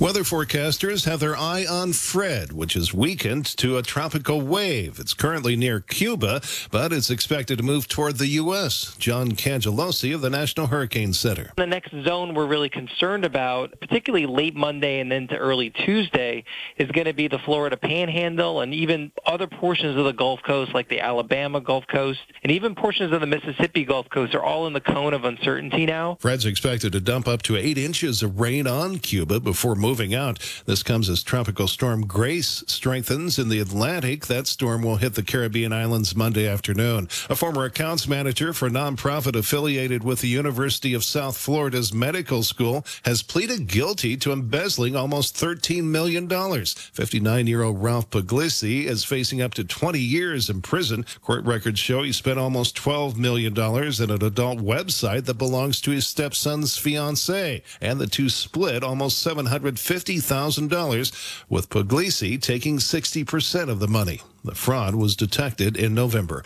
An Indiana teen is grateful to fellow classmates after they saved his life. It was a normal first day at school at Columbus East for 15-year-old Clayton Smith, until it wasn't. I have some battle scars. The sophomore was playing football during lunch break and went out to catch a pass and crashed into one of the school's windows, severing his artery in his right arm, with two classmates that Smith barely knows coming to his rescue. They came to my aid, made a tourniquet, put it on my arm, applied pressure. Everybody else out there ran away. Saving Smith's life. I don't really have the words off the top of my head to express how thankful I am that you're the reason I'm still here today. Jeff.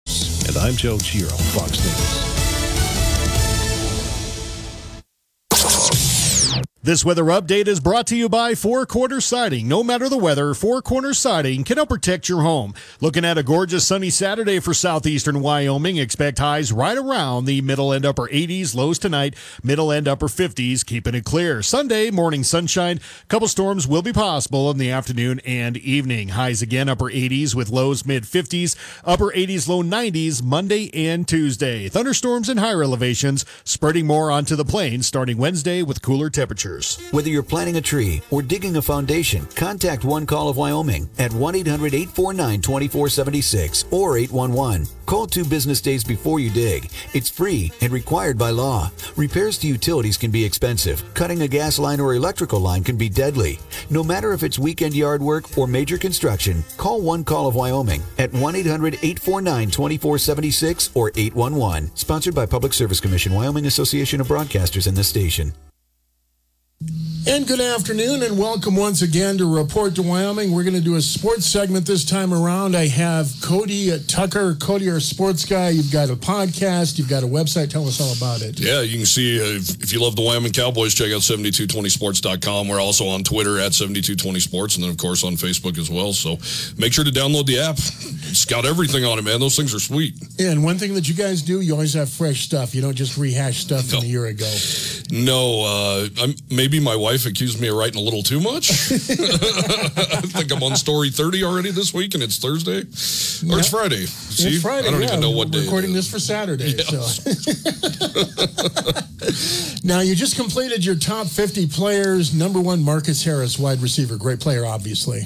He was so special to me. That was I was like 12, 13 years old in 96 when he was just tearing it up. And I wrote it in the column today that Saturdays were for Marcus Harris and Sundays were for John Elway, and that's where I kind of had those two were neck and neck in my life as far as being iconic sports figures. So Marcus Harris, if I recall correctly, went to the NFL with the Jets. That was Ryan Yarbrough. I always get those guys mixed up. Yep, Harris went with the Lions, but didn't make it through camp. So not a great NFL story for Marcus, but these were the college rankings. Oh, totally. Yeah, this had nothing to do with the NFL and what he did in the college game, especially following Ryan Yarbrough, who did break all those national records. Right. Then Marcus, in just 3 years, came in and shattered all of Ryan's. So special guys. Was this a hard list to come up with? It was, because you're not going to make everybody happy, and there's 124 years of football at Wyoming. So what I did was put a panel of 5 people together, and I wanted a guy who watched football in the 60s and 70s. I wanted a guy who watched it in the 80s, 90s. And then, of course, when I was coming up, my first recollection really was... Yeah, my first recollection of a star in Laramie was really Mitch Donahue.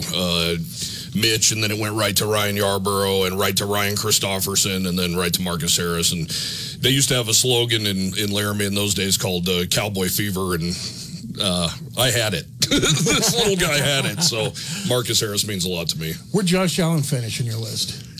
I can't remember right offhand, Doug, but he was top 10. Well, I would expect he would be. Yeah. Which brings me to another topic. We're carrying the Bills games on KGAB this fall. Yeah. Yeah. I've had some blowback this morning on that. It's a big deal. As you know, Doug, it's a big deal to have a quarterback who's an MVP candidate, who's the face of a franchise, and Buffalo of all places, which really kind of kindred spirits, right, with Wyoming, and the fact that they have 3 Wyoming Cowboys on that team is pretty special. And who are the other 2 for those who don't know? Tanner Gentry's at wide receiver, and Jake Hollister is tight end. Just got picked up in the offseason. Yeah, and Jake Hollister did pretty well with Seattle the last couple of years. I was surprised that they let him get away, but yeah, he's a solid outlet. He was a big time outlet for Josh in college too. Cody, the main reason I invited you to talk to us today was we wanted to talk about the outlook for the Wyoming Cowboys 2021 football season. We were just chatting off mic. You have a pretty good feeling about this year, is that right? Yeah, I would have a good feeling about it anyway as somebody who covers this team and somebody who's, obviously lives in this state and has followed this team my whole life. But the players have a different feel about them. I've never heard them mention the word championship so much in my life. Of course, that's always the goal, but now it's talked about every single day. And to hear the players and the coaches talk about it, and Craig Bohl said something in one of it. He had a really emotional press conference at the end of a really tough 2020 season. And he said, it's time to kick the damn door down. And you can tell that motto has really made its way through that locker room. And it went all the way through winter conditioning. And, they have 95% of their roster back from last year. A team that last year was picked to do some things. It was a weird year last year, the way it played out. But. Totally. And we talked about that a little bit. Yeah, it was a terrible year in so many ways. But then it was a great year in the fact that look who Chad Muma, for instance, stepped in for Logan Wilson, who's doing great things with the Bengals right now. We know Chad is a bona fide star now. Just from 6 games last year we saw. Asias Gandy stepping in on the back end for Elijah Halliburton. Didn't skip a beat there either. And then got young guys like Jordan Bertinelli and Gavin Meyer in on the, it was a necessity last year. But now those guys, the growing pains, which there weren't even many, really. But now, those guys are veterans all of a sudden, and they have their year back. And Chad Muma's on a watch list for a couple of big awards. Oh, yeah, definitely. He's a stud. He's a really good football player, and he kind of just got backlogged, because of Logan Wilson. You weren't going to get in the starting lineup as long as Logan Wilson was roaming middle linebacker spot in Laramie. Now, it's also been long enough at this point. Craig Bohl has his program in place, has the people he wants. He instills toughness. Yes. He values certain things that he really looks for in a player. Tell us about that. Yeah, so Craig, he doesn't change much, and that's what's really kind of encouraging going into this year, I think, if you're a Wyoming fan, because he hasn't changed, but he's motivated. He's not happy at all about the way last year went. Also, this is kind of following the trajectory of his stint at North Dakota State. He didn't win a title there until 9 years, and he's going into year 8 right now in Laramie. So, obviously, we all saw what he did in Fargo, winning 3 straight titles before coming to Laramie. So, there's that extra motivation there, and there's just a different feeling around camp. And I know that could be easy to say because last year camp was a total nightmare and they had to stop it and restart it and all that stuff. But there's something different. There really is. And I've asked every one of them about it, and they all feel it. He's got a couple of new coaches on the staff that are bringing some serious energy, especially offensive coordinator Tim Polasek. So new play caller this year. Yes. Yep. He's a quarterback coach and an offensive coordinator. Brent Vigen was with Coach Bohl for 17 years, and he was with Coach the first 7 years in Laramie. Now at Montana State, which of course is Wyoming's opening game. Interestingly, but I think it's. I think that they needed a new voice. They needed recharged, re-energized, and I'm not bashing on Vigen and Craig Bohl. Certainly wouldn't. They're really good friends, but just needed freshened up. The word I keep hearing from players is emotion, energy. I didn't hear those words last year. I didn't hear them the year before either. So, it seems like everybody's just kind of got their batteries recharged. Everybody was pissed off about the way last year went. And just for you who don't follow this or who've forgotten, they were 2-4 last year, and they didn't feel that was reflective of the team they had. No, and losing to Colorado State for the first time in 5 years, in an empty stadium. It was just a weird year. Yeah, losing to a New Mexico team that had lost 17 straight games in a row, and they were living out of suitcases in Las Vegas and hotel rooms because New Mexico wouldn't even let a game happen within its borders. Oh, wow. Just really weird stuff. Quarterback Sean Chambers gets hurt for the season on the 3rd snap of the year. Just one thing after another. Opt-outs. It was just a terrible year. I mean, we don't need to rehash. We all lived through this terrible year, but these guys more specifically, they got the Q-tip in the brain 3 times a week. They weren't able to be normal college kids. Let's put it that way. Well, they had games canceled at the last minute. Yep. It was hard to prepare for anything. Yep. Half your schedule literally is gone. It was just a strange year and probably not reflective of the team they had. But looking towards this year, Sean Chambers, first of all, he's back. What can we expect from Sean Chambers? Well, the coaches really like him. This would be if he is the starter on opening day, this would be 3 years in a row. They're not saying it's an open competition right now between Sean and Levi at the quarterback spot, but nobody's naming a starter either. So, but Sean's kind of expected to be the starter, is he, or is he not? Yeah, I mean, he was named the starter out of spring. He's atop the depth chart. The guy. It's not always pretty how the guy gets it done, right? But in the end, he's 9-3, and 2 of those games were 7 points combined losses to San Diego State and to Tulsa. And then last year he gets the L because he started that game against Nevada when he broke his leg on the 3rd play. So the guy's a winner, and the team loves him. He's a leader. Great athlete. He really does it on the ground. But as anybody who watches this team or follows this team knows, a passing element has to take place if the Cowboys hope to win a Mountain West championship. Well, I led a lot of the predictions to promo for this interview. The one theme that ran through it more than anything is the great running game, but they got to be able to throw the ball. Have to. What are the prospects of that happening? They have such big, talented wide receivers. The offensive line, Doug, is like 3 deep. I mean, that's what happens when everybody gets an additional year. Well, and as cliche as it is, it all starts up front. That's right. No, that's right. They have some really talented tight ends. They also have some talented pass catchers out of the backfield. But they had that last year. Right. So that's the frustration. They had it in 2019, too. But we had the injury at quarterback, all the things we've already run through. It was just a strange year. We would hope for improvement. But even in 2019, basically since Josh Allen left Laramie, the passing game has been a train wreck. And the talent doesn't match how bad the numbers have truly been. Which gives us hope, actually, because they can do better. Oh, totally. I mean, I think Coach talked about it a lot during the offseason. They needed to re-engineer this offense. Last year against Boise State, the season finale in the snow in War Memorial Stadium, they just couldn't have gone out with more of a thud. I mean, it was ugly. It was an ugly game. Ugly. I don't even think they had 100 yards of total offense. I think Levi Williams completed 3 passes all day long. I mean, it was just hideous, and that's not winning football. And Craig has said it a lot. I watched that video, and that does not look like Wyoming Cowboy football. And you can't even blame this one on that Smurf blue field and points. It was here in Laramie where we should hopefully be on our game. But. Yeah, no, the Cowboys couldn't get much of anything going. And you know how it goes, Doug, and you're a big NFL guy. You can't throw the ball. Everybody knows who's getting it. So it's pretty amazing that Wyoming's actually had as much success on the ground as they have. That shows you how talented they are because nobody's afraid of their passing game. Speaking of which, and I can never say his name right, but Xavier Holiday is Valladay. Valladay, sorry about that. Yep. Xavier Valladay, he's a back-to-back Mountain West leading rusher. I mean, and before that, it was Nico Evans was the Mountain West leading rusher. So Wyoming's doing that right, no doubt about it. They have bell cows back there. They have guys that can get yards and chunks, but imagine, I say this on my own podcast all the time, Doug, those Broncos teams of the late 90s. With Terrell Davis and John Elway. Yeah. Look what Terrell did for that team. Oh, yeah. It wasn't on John anymore. All you got to do is... And that made all the difference. When he ran for 2,000 yards. Yeah. All you got to do is complete, 60% of your balls? If the Cowboys can consistently throw the ball for 150 yards a game, they win a lot of games. Yes, they do. Because the defense is going to keep them in every game, for one. And then you can really put your foot on their throat with the running game. But I always compare that to those late 90s Broncos teams because that's all you need is that passing element. John Elway was in cruise control most days back in those days. Oh, yeah. He didn't have to throw for 350 every week. Exactly. Didn't even want to necessarily. Yeah, didn't need to. Yeah. So that's what the Cowboys need, an element of that.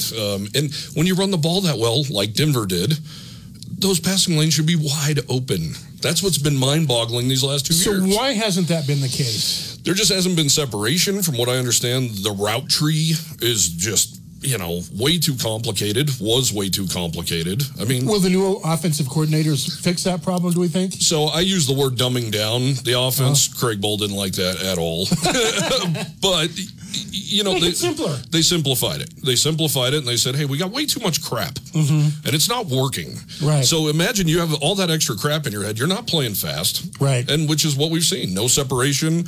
You don't want to be thinking too much out there in the field. No. And if you think about the offensive line, too, how great they are at run blocking. That's all they did was run block. Right. So when you have a 3rd and 8, and you have to actually keep a guy off your quarterback for 3 seconds, 4 seconds... Third down efficiency was a problem last year. Bad, really bad. 30%, I think they were hovering around. It was horrible. But defense, imagine, I always thought to myself, I wish I was a defensive coordinator facing this Wyoming offense, especially on 3rd and 8. Right. Yeah, there's no chance you're getting this. Let's talk about the defense. 11 starters returning, from what I understand. Yeah, not to mention guys who opted out. Solomon Byrd, 6.5 sacks in 2019. Yep, Solomon Byrd, him and Garrett Krall on the defensive ends. Those guys should really help the secondary by getting to the quarterback. There's a veteran corners out there in C.J. Colton and Azizi Hearn. They should really benefit from that pass rush that's coming. Also, the defensive ends should benefit from their coverage. I mean, that's how it works, right? Well, and granted, it was 6 games, but 17 sacks last year. That's not going to get it done. No, and they had so many young guys up front last year. And Garrett Krall, who's a team captain as well at defensive end, He was he didn't play till the 4th game of the year. Solomon Byrd out the whole year. Byrd out the whole year. Safety Rome Weber out the whole year. A couple of defensive interior guys. But, that's where we talked about the possible growing pains last year, turning into now you got some seasoned dudes who've been in the trenches who, Jordan Bertinelli's the one I always go back to. He's a kid from Casper who plays defensive tackle. I believe he's only about 270. And small for today's defensive tackles. Very small. And he had no experience. He was a walk-on. And, man, did he hold his weight last year. He held his own all year long. Now he's a dude that you feel comfortable in the rotation. You absolutely do. Could this be the best defense in the Mountain West? Yes. Yeah. Unequivocally, yes. They're really good at every spot. They're 2 deep, 3 deep at every spot almost. Cornerback is the one spot you really like the 2, and I know Craig Bull really likes the top 2 guys. After that, you have a little bit of a dip. However, when I say dip, I mean total inexperience, youth. Athletic ability, but not proven yet. Right, not proven. But the Cowboys are also blessed to have 2 really good nickelbacks in Keon Glinton and Keon Blankenbaker, or Keontae Glinton, and Keon Blankenbaker. So one of those guys, both of those guys could slide out to that corner spot too if need be. Chad Muma's a beast. Chad Muma's really, really good. Just talked about him yesterday. I feel like he might have more raw talent than Logan Wilson, but Logan showed that he could take the ball away with more frequency. Right. Plus, he had it. He was a playmaker. Yeah, absolutely. So I know that's a big deal for Chad this year. He really wants to get his hand on some more balls and get some more fumbles and get some more interceptions and those sort of things. So I believe he had 91 tackles in 5.5 games last year. He got pretty good. Yeah, he got kicked out of he got ejected from the New Mexico game, so he didn't even play the second half because of targeting. But yeah, imagine a full season of that. That would shatter Wyoming's all-time record, which is held by Galen Thaxton still from the late 80s. So I actually knew Galen right here in Cheyenne. I used to work out with him. He played with the Falcons for a while and with San Diego. Nice man. Sweetheart of a man. Good guy. Brings back some memories. Yeah. Anyway, let's talk about the competition. Boise State's always going to be in the race, I think. Yeah. We just went to Mountain West Media Days in Las Vegas 2 weeks ago, and as a media member, we get to vote on who finishes first, second, third. I picked Boise State. How could you not? Wyoming did receive 2 first place votes. I don't know who they came from. I don't think it was a wrong thing. I could have easily voted for the Cowboys, but it's a prove it year, Doug, is what it is. And until the Cowboys can prove they can do that and knock off those guys, it's Boise State's league and everybody else is just living in it. So this is the year to do it, and the Cowboys have the team to do it. San Jose State, a team that traditionally has not been that great, they've really come into their own the last couple of years. Yeah, you got to give them a ton of credit the way they maneuvered COVID last year. Especially in California. California was so hardcore with the virus that San Jose State had to play some of their home games in Las Vegas as well, and they just did a phenomenal job. And I remember, Doug, 2 years ago at Mountain West Media Days, talking to their head coach, Brett Brenton. He's a really nice man, and he was really enthusiastic about his team and really enthusiastic about all the upgrades they were making at the stadium, and I couldn't help but think, man, you're such a nice guy. Too bad you're not going to be around to see it, because there's not a chance in hell San Jose State's going to be worth a darn anytime soon. He wins National Coach of the Year. They win the Mountain West. They go undefeated. They whip Boise in the Mountain West title game. Good for the Spartans. And this is a team that was fighting a losing tradition in football. Bad. They don't even have bleachers on one side of their stadium. Are you serious? Yeah, I mean, it's yeah. San Jose State, you got to think about that. It's a commuter school, a lot of foreign students. Football's not on their mind. Well, it is now. Yeah, and you hope it is, because you want them to be strong, because I feel bad for the Spartans, because when people talk about, of course, all this conference realignment and everything, it's like, why did we ever get San Jose State, get them out of here? You watch their basketball games, there's 10 people in the crowd. I mean, it is what it is. But really happy for those guys. Now I think they were picked to finish second on the Western Division behind Nevada.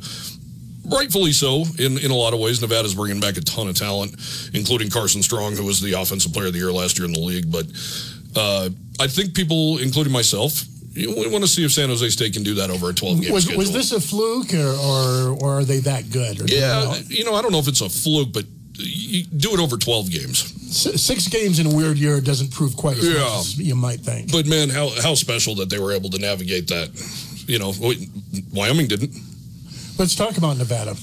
Oh, They're good. Everybody's coming back. They got a really big receiver named Romeo Doubs, who's really good. Cole Turner, who was named the tight end, first team tight end in the conference. And then everything starts with Carson Strong. I've actually been hearing NFL guys talking about Carson Strong possibly being a top 10 pick next year. Wow. And, Wow. It's kind of hard to believe. I mean, he's good, but when I think of top 10 picks, I think of Josh Allen. I don't, Carson doesn't have those physical gifts that Josh has. Not a lot of people do, of course. Certainly not the arm. No, he doesn't have the arm, but he's got a lot of talent around him, and Nevada should be really good. And man, that was a bad. Wyoming opened in Reno last year, and just you could tell how good that team is. That team's got a really good defense. Wyoming actually took them into overtime after going down by 20-some points in the third quarter. So a really good battle for the Cowboys, but man, Nevada's good, and I can imagine in their little stadium when they get that sucker rocking, it's probably a pretty fun place to be. How about Air Force? You know them.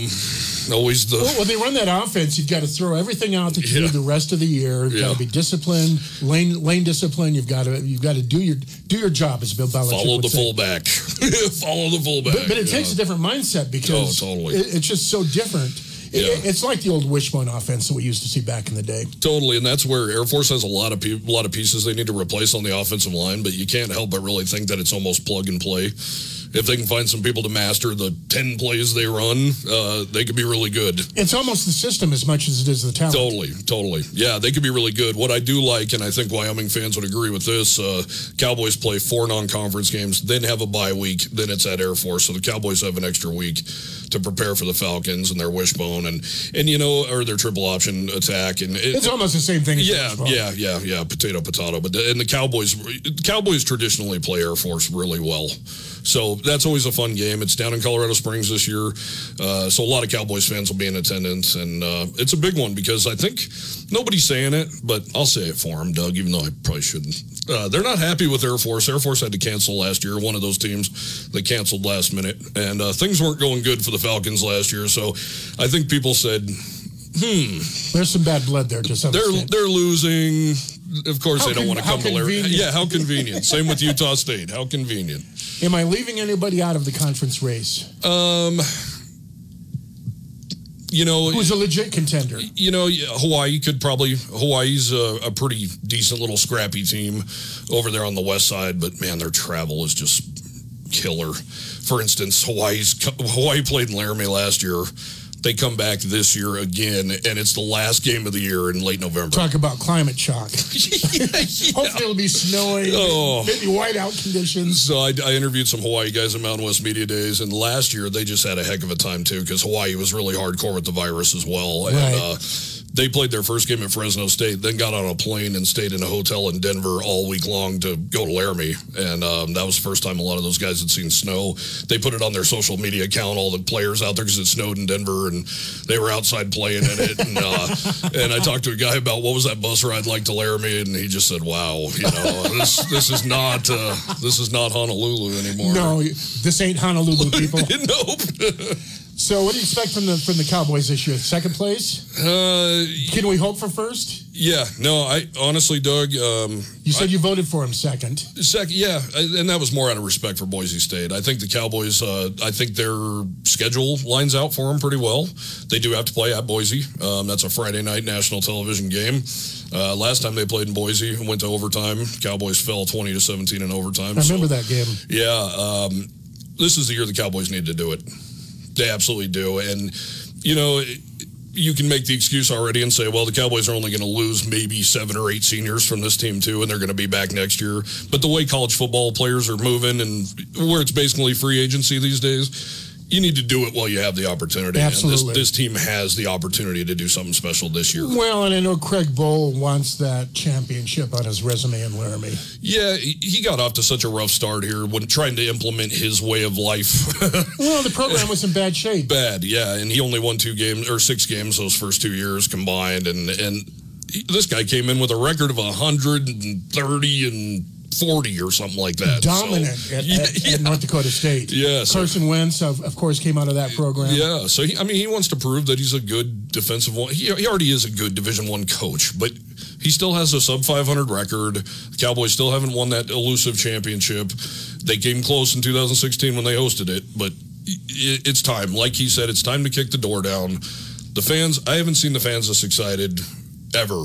You tack on 95% of your roster coming back, plus you tack on a pissed off Craig Bull, and you tack on the fact that last year sucked so incredibly bad.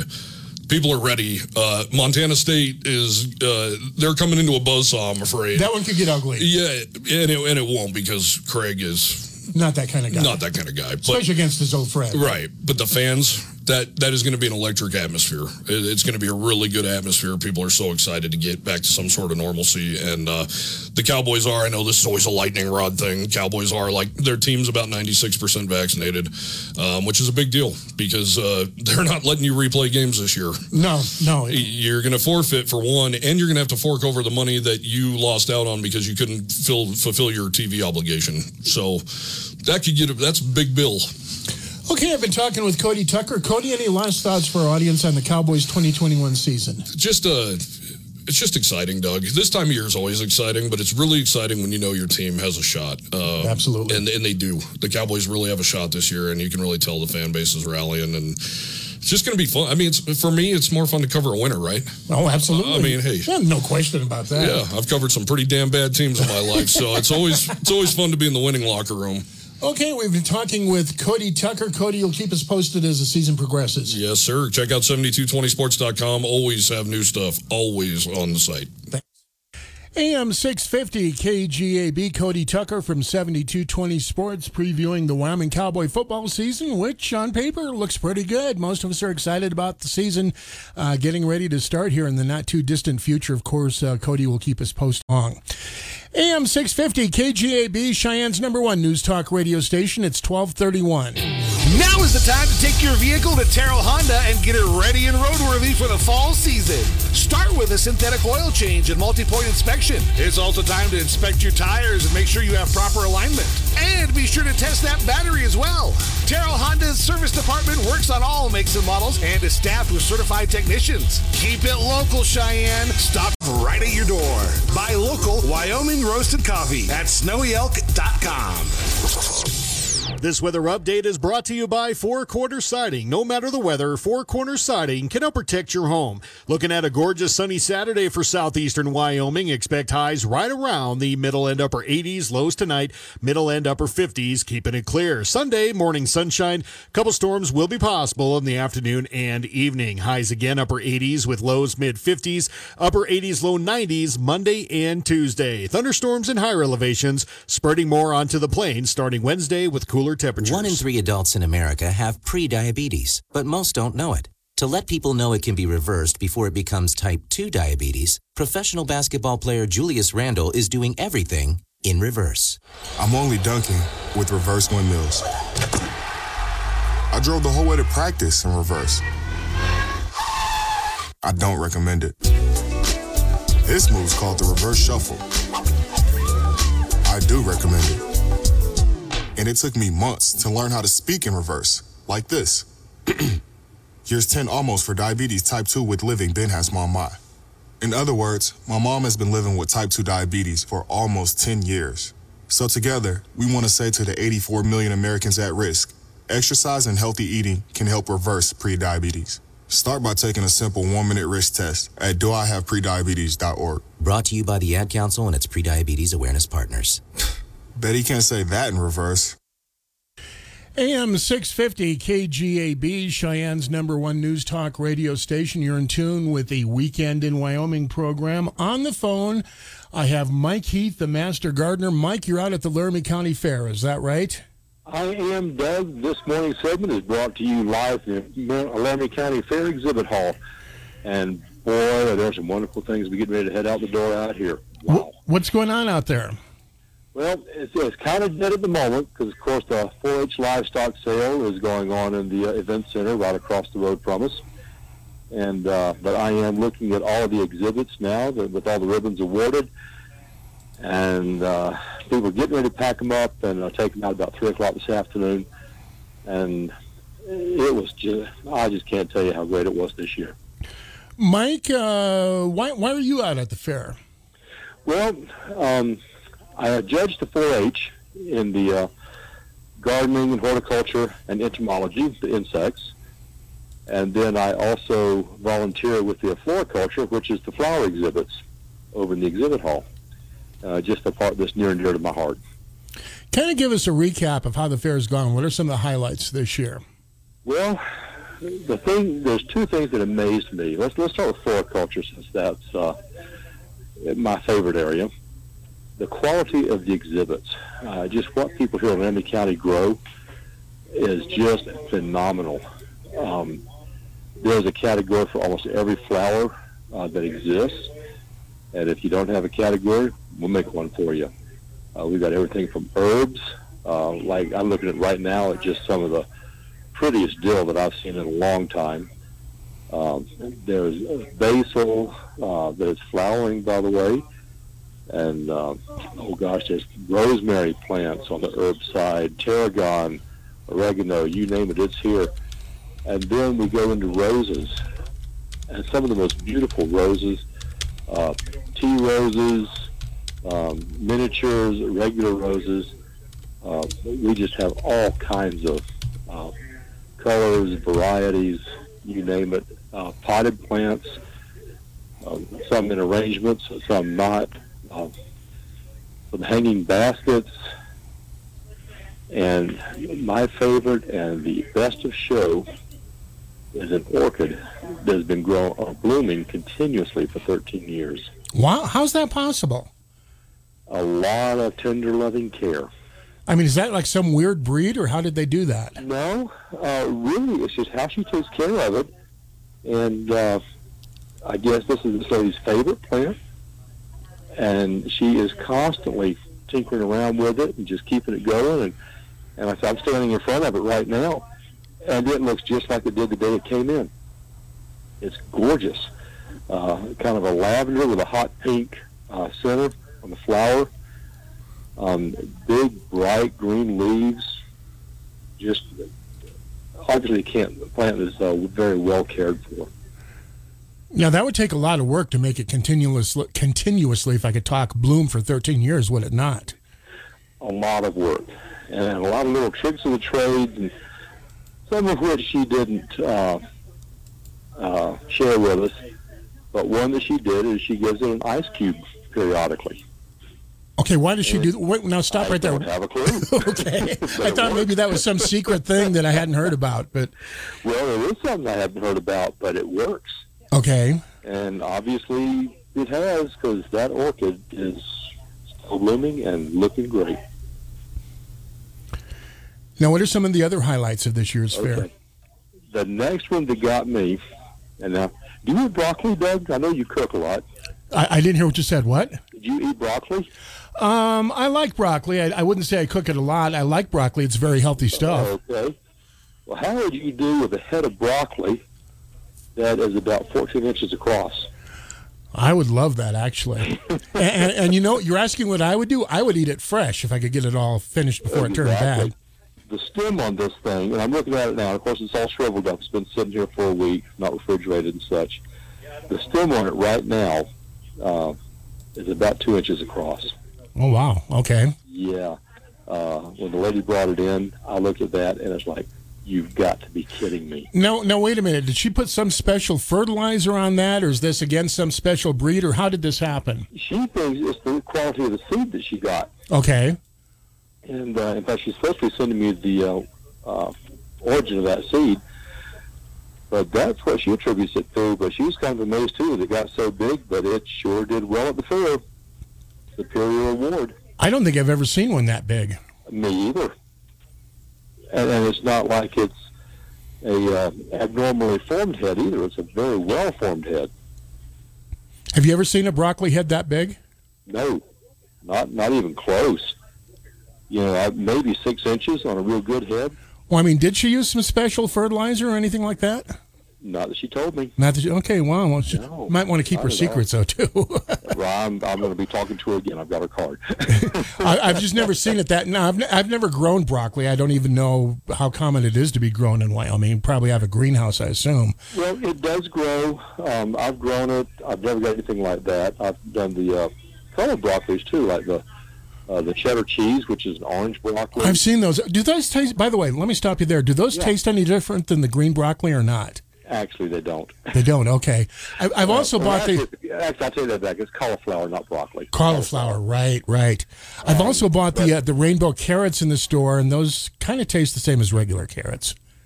Some of those, the gourmet, are a little bit sweeter. Okay. And but there again, there are so many varieties of carrots that you can get real sweet carrots, woody carrots, tough, tender, big, little, you name it. But the cauliflowers, I've grown the regular whites, the cheddars, the purple. They all taste the same. Now, the one that's different is the green cauliflower. Now, again, I've seen those, but I haven't tried it. Well, it's a real good flavor, and it doesn't even look like cauliflower. It looks kind of like a, kind of like a star quilt pattern. Okay. Oh, wow. Okay. If you're familiar with that. But it's also a cross between broccoli and cauliflower. It's not even a true cauliflower or a true broccoli. Don't they call that like broccoflower or something? No. They consider it to be a green cauliflower. Okay. And there is a name for it, but it's more of the variety. And there's a couple of different varieties of it. I see. But, okay. But it's really good. And super healthy stuff. It's super healthy. You betcha. You bet. But the floriculture and the horticulture is not everything that's going on out at the fair. So what else is happening? There are crafts in categories.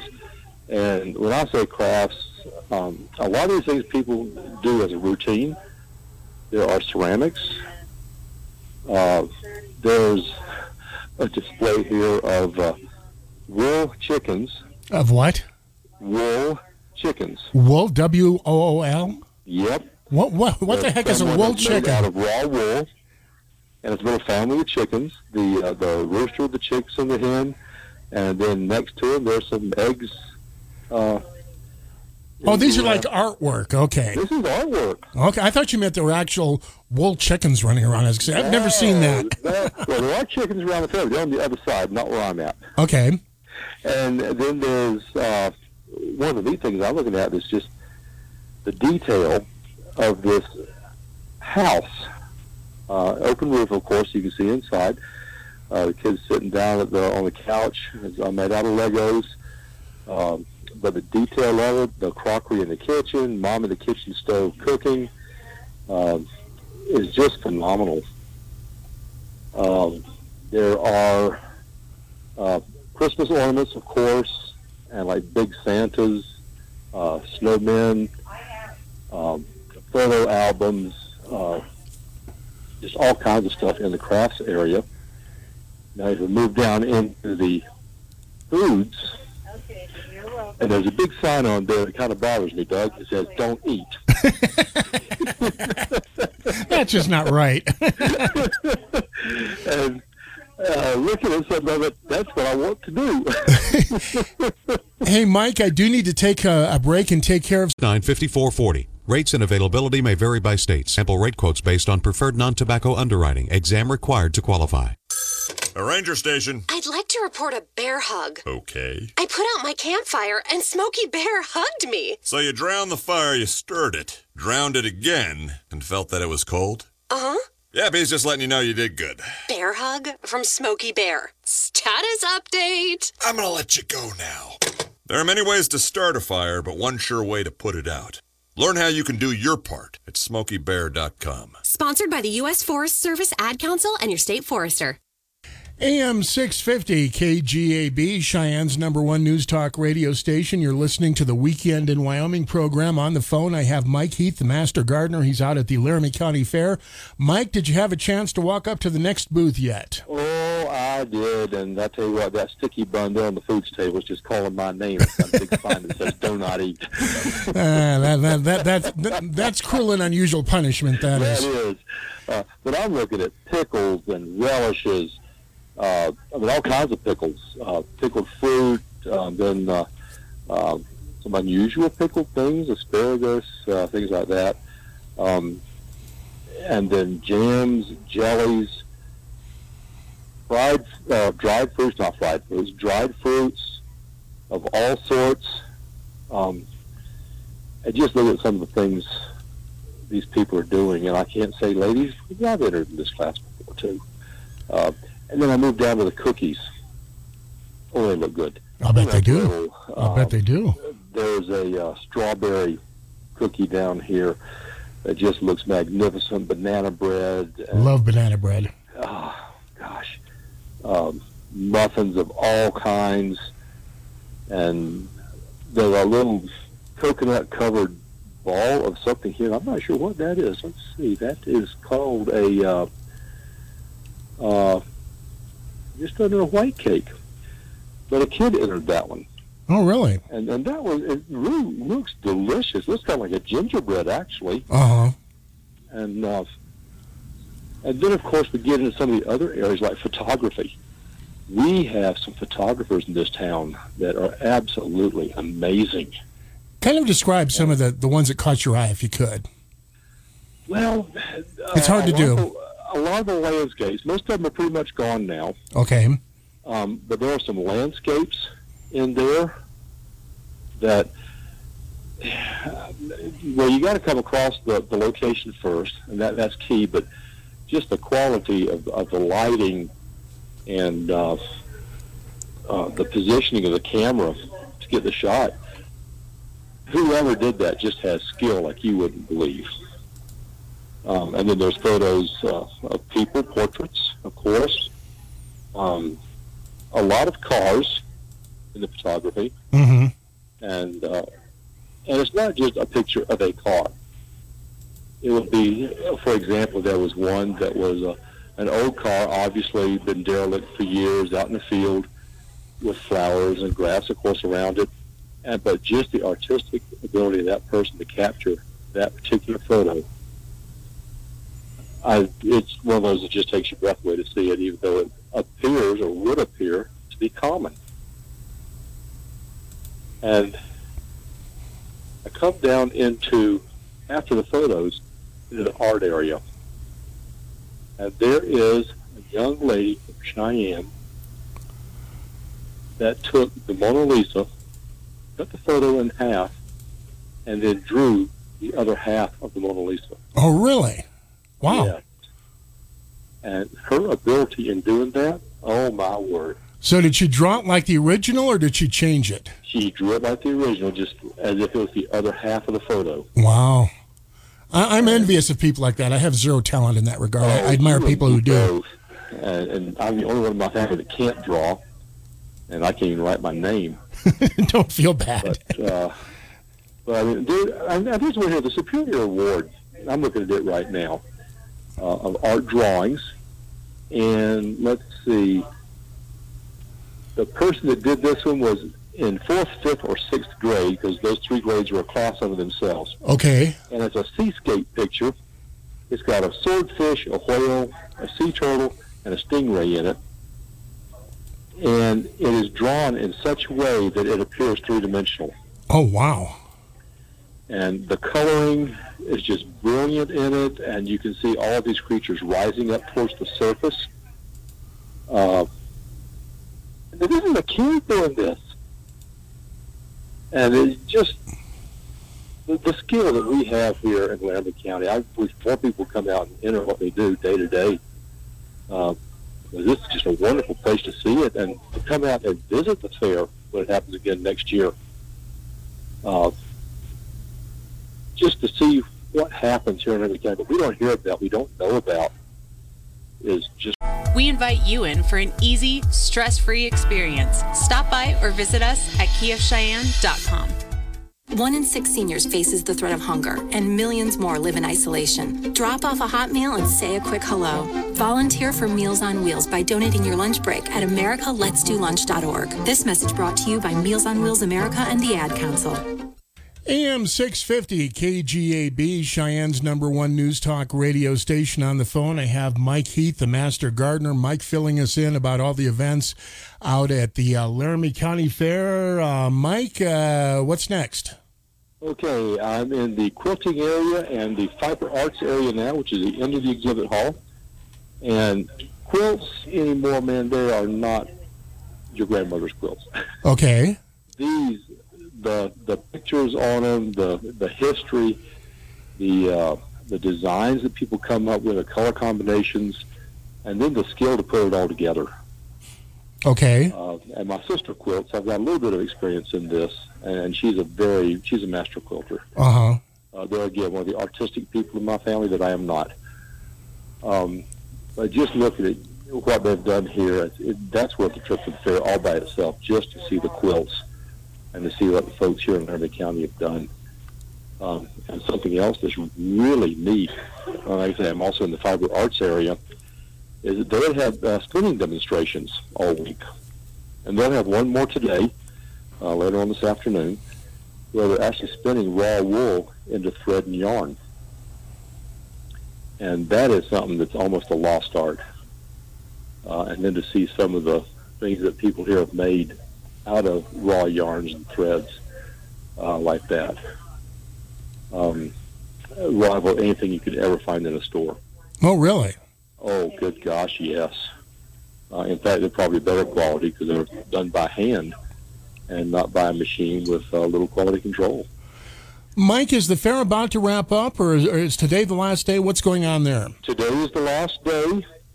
Like I said, we're doing the 4-H sale as we speak, and that's the last event for 4-H, which this year the entries in 4-H, I've got to say, the quality has gone up so much. And I've got to give a shout-out to one family, the Geeser family. Okay. There are 12 kids in that family. 10 of them show in flower arrangements. Wow. And 10 of them have skills that I would put up against any professional flower shop that I've ever seen. That's pretty impressive. Oh, my gosh. They've got the eye for it. They've got the love for it. They've got the talent. And it's every kid.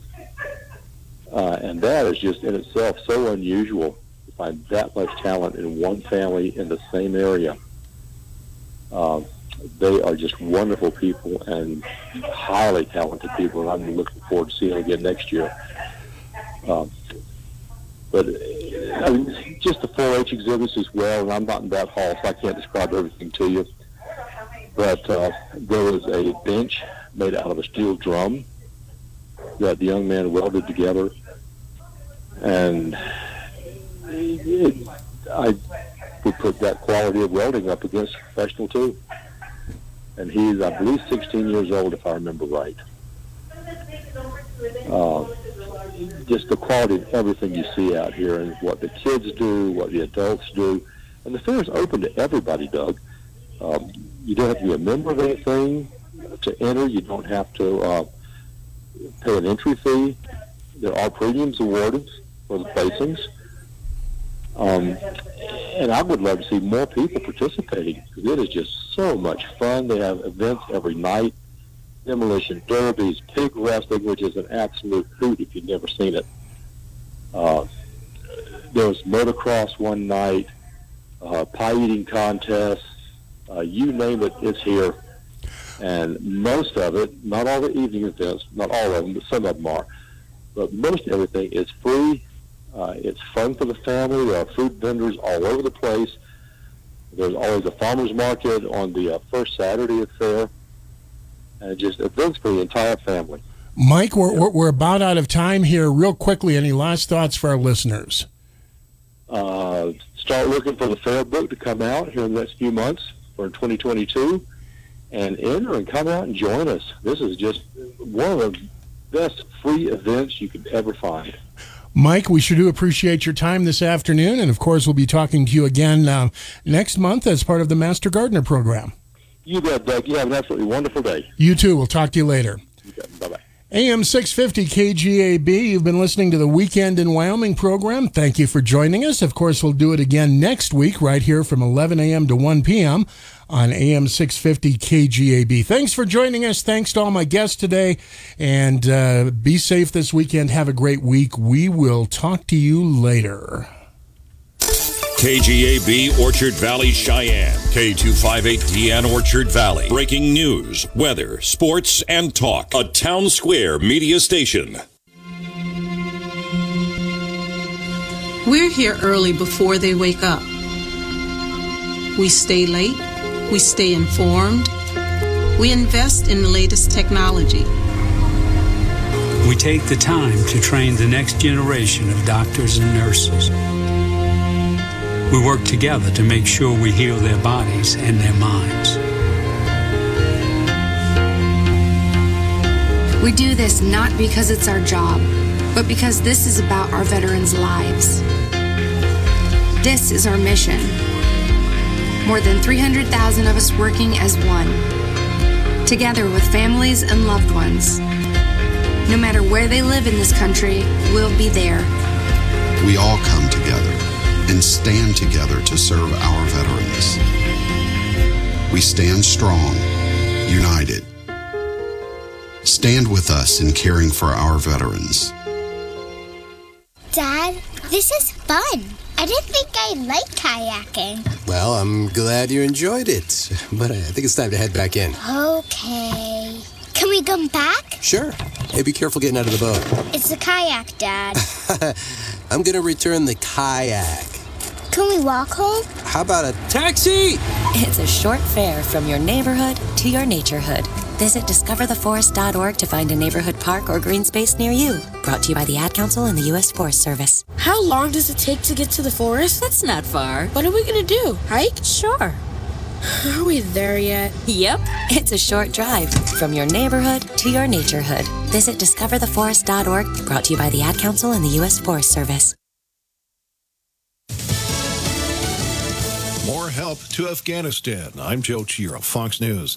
The U.S. has sent more Marines to help evacuate Americans. The second wave of Marines have arrived at Kabul's international airport under full combat load. There are reports now that U.S. jets are striking the Taliban outside the capital city, which could fall any day now. The U.S. military now preparing for a full evacuation and closure of the embassy in Kabul if ordered by the State Department. Sensitive documents now being destroyed at the embassy that cost over $700 million to build. In a speech to his nation today, Afghan President Ashraf Ghani vowed not to give up over what he called the nation's largest achievements over the past 20 years. Fox's Lucas Tomlinson, a lawmaker, says the city of Mazar-e-Sharif has now fallen to the Taliban. President Biden has pledged an immediate aid response to Haiti after a 7.2 magnitude earthquake struck earlier today. The country is reporting at least 29 deaths, but that number is expected to rise. Reverend Franklin Graham is president of the humanitarian aid organization Samaritan's Purse. But the number one thing is water. You have to have water to survive. And that's why the water purification, we can take care of about 5,000 people a day with the 2 units that we're taking down there. And we can take more if needed in the next few days. The U.S. Geological Survey says the epicenter was about 78 miles west of Port-au-Prince. Newly formed Tropical Storm Grace churning at the Atlantic Ocean. National Hurricane Center Acting Director Jamie Rome. Right on the heels of Fred is Grace. Grace will move off to the west-northwest and approach the southeast coast of the United States in 4 to 5 days. It's really too soon to say for sure what sort of impacts, because there's a lot of land interaction. Tropical Depression Fred is expected to bring rain to parts of Florida. America is listening to Fox News. Get all of your favorite Fox News podcasts ad-free on Apple Podcasts with Fox News Podcasts Plus. From Trey Gowdy, the Fox News Rundown, Will Kane, Brian Kilmeade, and so much more. Go to foxnewspodcasts.com for all the details. The Fox News Rundown. Start your day with a contrast of perspectives you won't hear anywhere else. A daily morning podcast going far beyond the headlines, featuring insight from top newsmakers, reporters, and Fox News contributors. Listen and subscribe now by going to foxnewspodcasts.com. New from the Fox News Podcasts Network, Dana Perino, co-host of The 5 and America's Newsroom on Fox News Channel, returns to the world of audio with a new limited-time podcast, Everything Will Be Okay with Dana Perino. Building off the success of her best-selling book of the same name, Dana provides an unequaled brand of advice built on real-life experience and interviews experts and individuals that make a difference in the lives of others. Subscribe and listen now by going to foxnewspodcasts.com or wherever you get your podcasts. The U.S. records a near record number of new COVID cases Friday as the Delta variant spreads and leaders around the country take measures to combat the surge. Johns Hopkins reports the U.S. saw over 290,000 new cases Friday, only about 10,000 short of the daily record set on January the 2nd, and that the country recorded over 1,900 deaths. Alabama Governor Kay Ivey issued a state of emergency as her state tied a record low for available intensive care unit beds. Oregon's Governor Kate Brown will deploy up to 1,500 National Guard troops to hospitals around that state. Hawaii's governor says the 50th state is in crisis mode, and officials with Utah's largest healthcare system said Friday intensive care units there are at 102% capacity and that 90% of the hospitalized are not vaccinated.